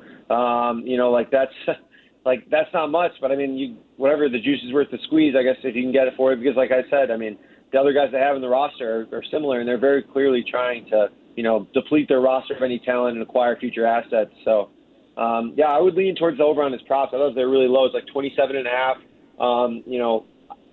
That just doesn't take much. I mean, my only concern is that the matchup is a little bit hard and that they're, 14, 15-point underdogs here. So those are my biggest concerns. But still, I mean, even if he's seeing 9, 10 carries, you just got to average 3 yards a carry, which is, I mean, David Johnson now at this point, but still he should be able to get there. Connor, one of the marquee games of the day in Tennessee, Indianapolis, all the talk about is the best running back in the game is Derrick Henry, but maybe the second best running back in the game and getting pretty close to him is Jonathan Taylor, who's been running the ball really well the last couple of weeks. His rushes seem to be for 15 or 20 yards or more. I think his number is in the 77.5 range for rushing today. Would you lean over in a game which will probably be two teams just trying to control the clock to keep the other guys running back off the field? Yeah, I would. And also the Colts will have, their intended starting offensive line for the first time this year. Braden Smith at right tackle, Chris Reed at right guard. So I think that is actually also good for Jonathan Taylor as well. And the matchup is not bad either. Tennessee's defense has, largely been pretty bad.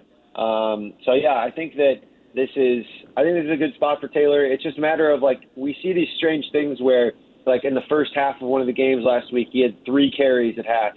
That's just inexcusable. And so for me, I would lean over, but those types of things just scare me a little bit, to be entirely honest.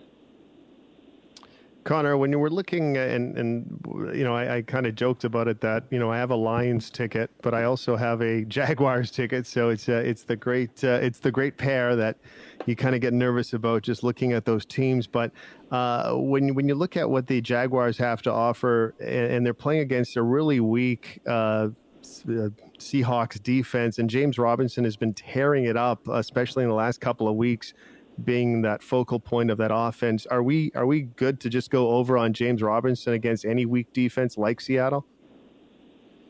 Yeah, I think so too. And this is actually something that I wrote up, and I played it a little bit differently, but this morning. So something for the Jacksonville Jaguars, they kind of underwent a transformation after week 2. So weeks 1 and 2, they had a 77% pass rate in one-score games. That was first in the NFL. Weeks 3 through 6, just a 50% pass rate in one-score games, 31st in the NFL. So they've basically transformed into a run-heavy team. James Robinson kind of leading the way there. So I played Trevor Lawrence under 34.5 pass attempts. He's gone under that number in 4 or 6 starts as a rookie. Jags have transitioned to that run-heavy offense, now playing against the Seahawks, as you mentioned. Weak defense. Geno Smith, I think they're going to also want to run the ball. So I think that it kind of lends to that game script of just two teams running the ball back and forth. I don't think either squad is going to pass very much at all. So, I like the James Robinson overs and Trevor Lawrence under on the pass attempts. Yeah. Connor, where does it get to a point where there's value on taking Chicago Bears pass catchers when the numbers get that low? Oh, man. Never. Just say never. We'll move on. Yeah, kind of like never, right? And right now, the way things are going, they just like to run the ball so much. I did actually play I played Justin Fields under 17.5 completions, actually. He's gone under that number 4 or 5 starts. Now, this is a similar game, I think. Both teams are just going to run the ball, grind clock. The only team, I mentioned the Jaguars, that they're 31st in run rate in one-score games since Fields took over. The Bears are dead last, 57% they're running the ball in one-score games. That's 7% higher than Jacksonville, who's the second closest. And now this is going to be probably a competitive game. 49ers is 3-point favorites. I don't know. I could see Fields throwing the ball like 20 times or fewer. So 17.5 completions seemed a little bit high based on, how he's been doing lately. And not to mention he hasn't really been playing all that well. So, you have to also bet on him, playing well. And I'm not comfortable doing that. How sneaky has Deebo Samuel been on the San Francisco 49ers side of things when it comes to going over on his props? Oh, he's been so good. He came out in a monsoon last week and just absolutely crushed still. Went for like 7 for 100. He's been probably one of the biggest surprises for me in this season with Brandon Ayuk essentially getting the Dante Pettis treatment from Kyle Shanahan. In this spot, it's another good. It's a good matchup. We have projected for 98 receiving yards, 5.5 receptions. He's just been a true alpha after, largely being like a 0 ADOT kind of guy, like averaged up the target, like near the line of scrimmage the last few seasons, fully blossoming and just like showing his talent. So I think that, taking the over on his prop here at like 68 yards or something like that is very much in play. All right, Connor, that sound that you hear is pens all across the great country of Canada clicking open as you give us your card for today, and that's what people want to hear. All right, I'll try and fire off a bunch of these here. So I took Zach Pascal under 33.5 receiving yards with T.Y. Hilton active. He played ran 11% fewer routes last week, and so I don't really see him playing as big of a role. I took Davis Mills again under 223.5 passing yards. He is playing against another tough defense, 4th in pass defense DVOA in the Rams. I don't understand how odds makers can hang a number above 200 at this point, to be honest, against good defenses. He's playing against the Cardinals, who are second, the Bills, who are first in DVOA, and the Panthers at the time with J.C. Horn has thrown for fewer than 168 yards in all of those games. I also played Mike White under 223.5 passing yards. This is another one to me that just makes absolutely no sense. Even Zach Wilson has only gone over that number, 3 of 5, or gone over that number in 2 of 5 games. And so now you're looking at a guy like Mike White making his first career NFL start against the Bengals defense. It's 8th in passing DVOA without Corey Davis playing. I don't see him having much success at all here. Played Jalen Hurts over 252.5 passing yards, playing against a dreadful Detroit Lions secondary, which is dead last in per dropback EPA and bottom 5 in most other pass defense metrics. The issue is that they're just not getting they're not getting passed on that much because teams are winning by so much. So, I like that one a lot as well. Jared Goff under 265.5. I'm not sure it's playable at the current price of 255, but the matchup is tough.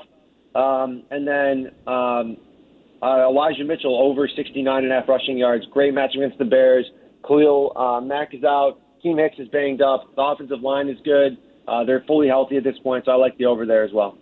I like all of those picks. I love it, and we love that you jump on every week. Connor Allen's the Senior Director of Betting at 4for4.com and the co-host of the Move the Line podcast. Connor, great stuff. We'll talk to you next week. Yep. Thanks, guys. Appreciate it.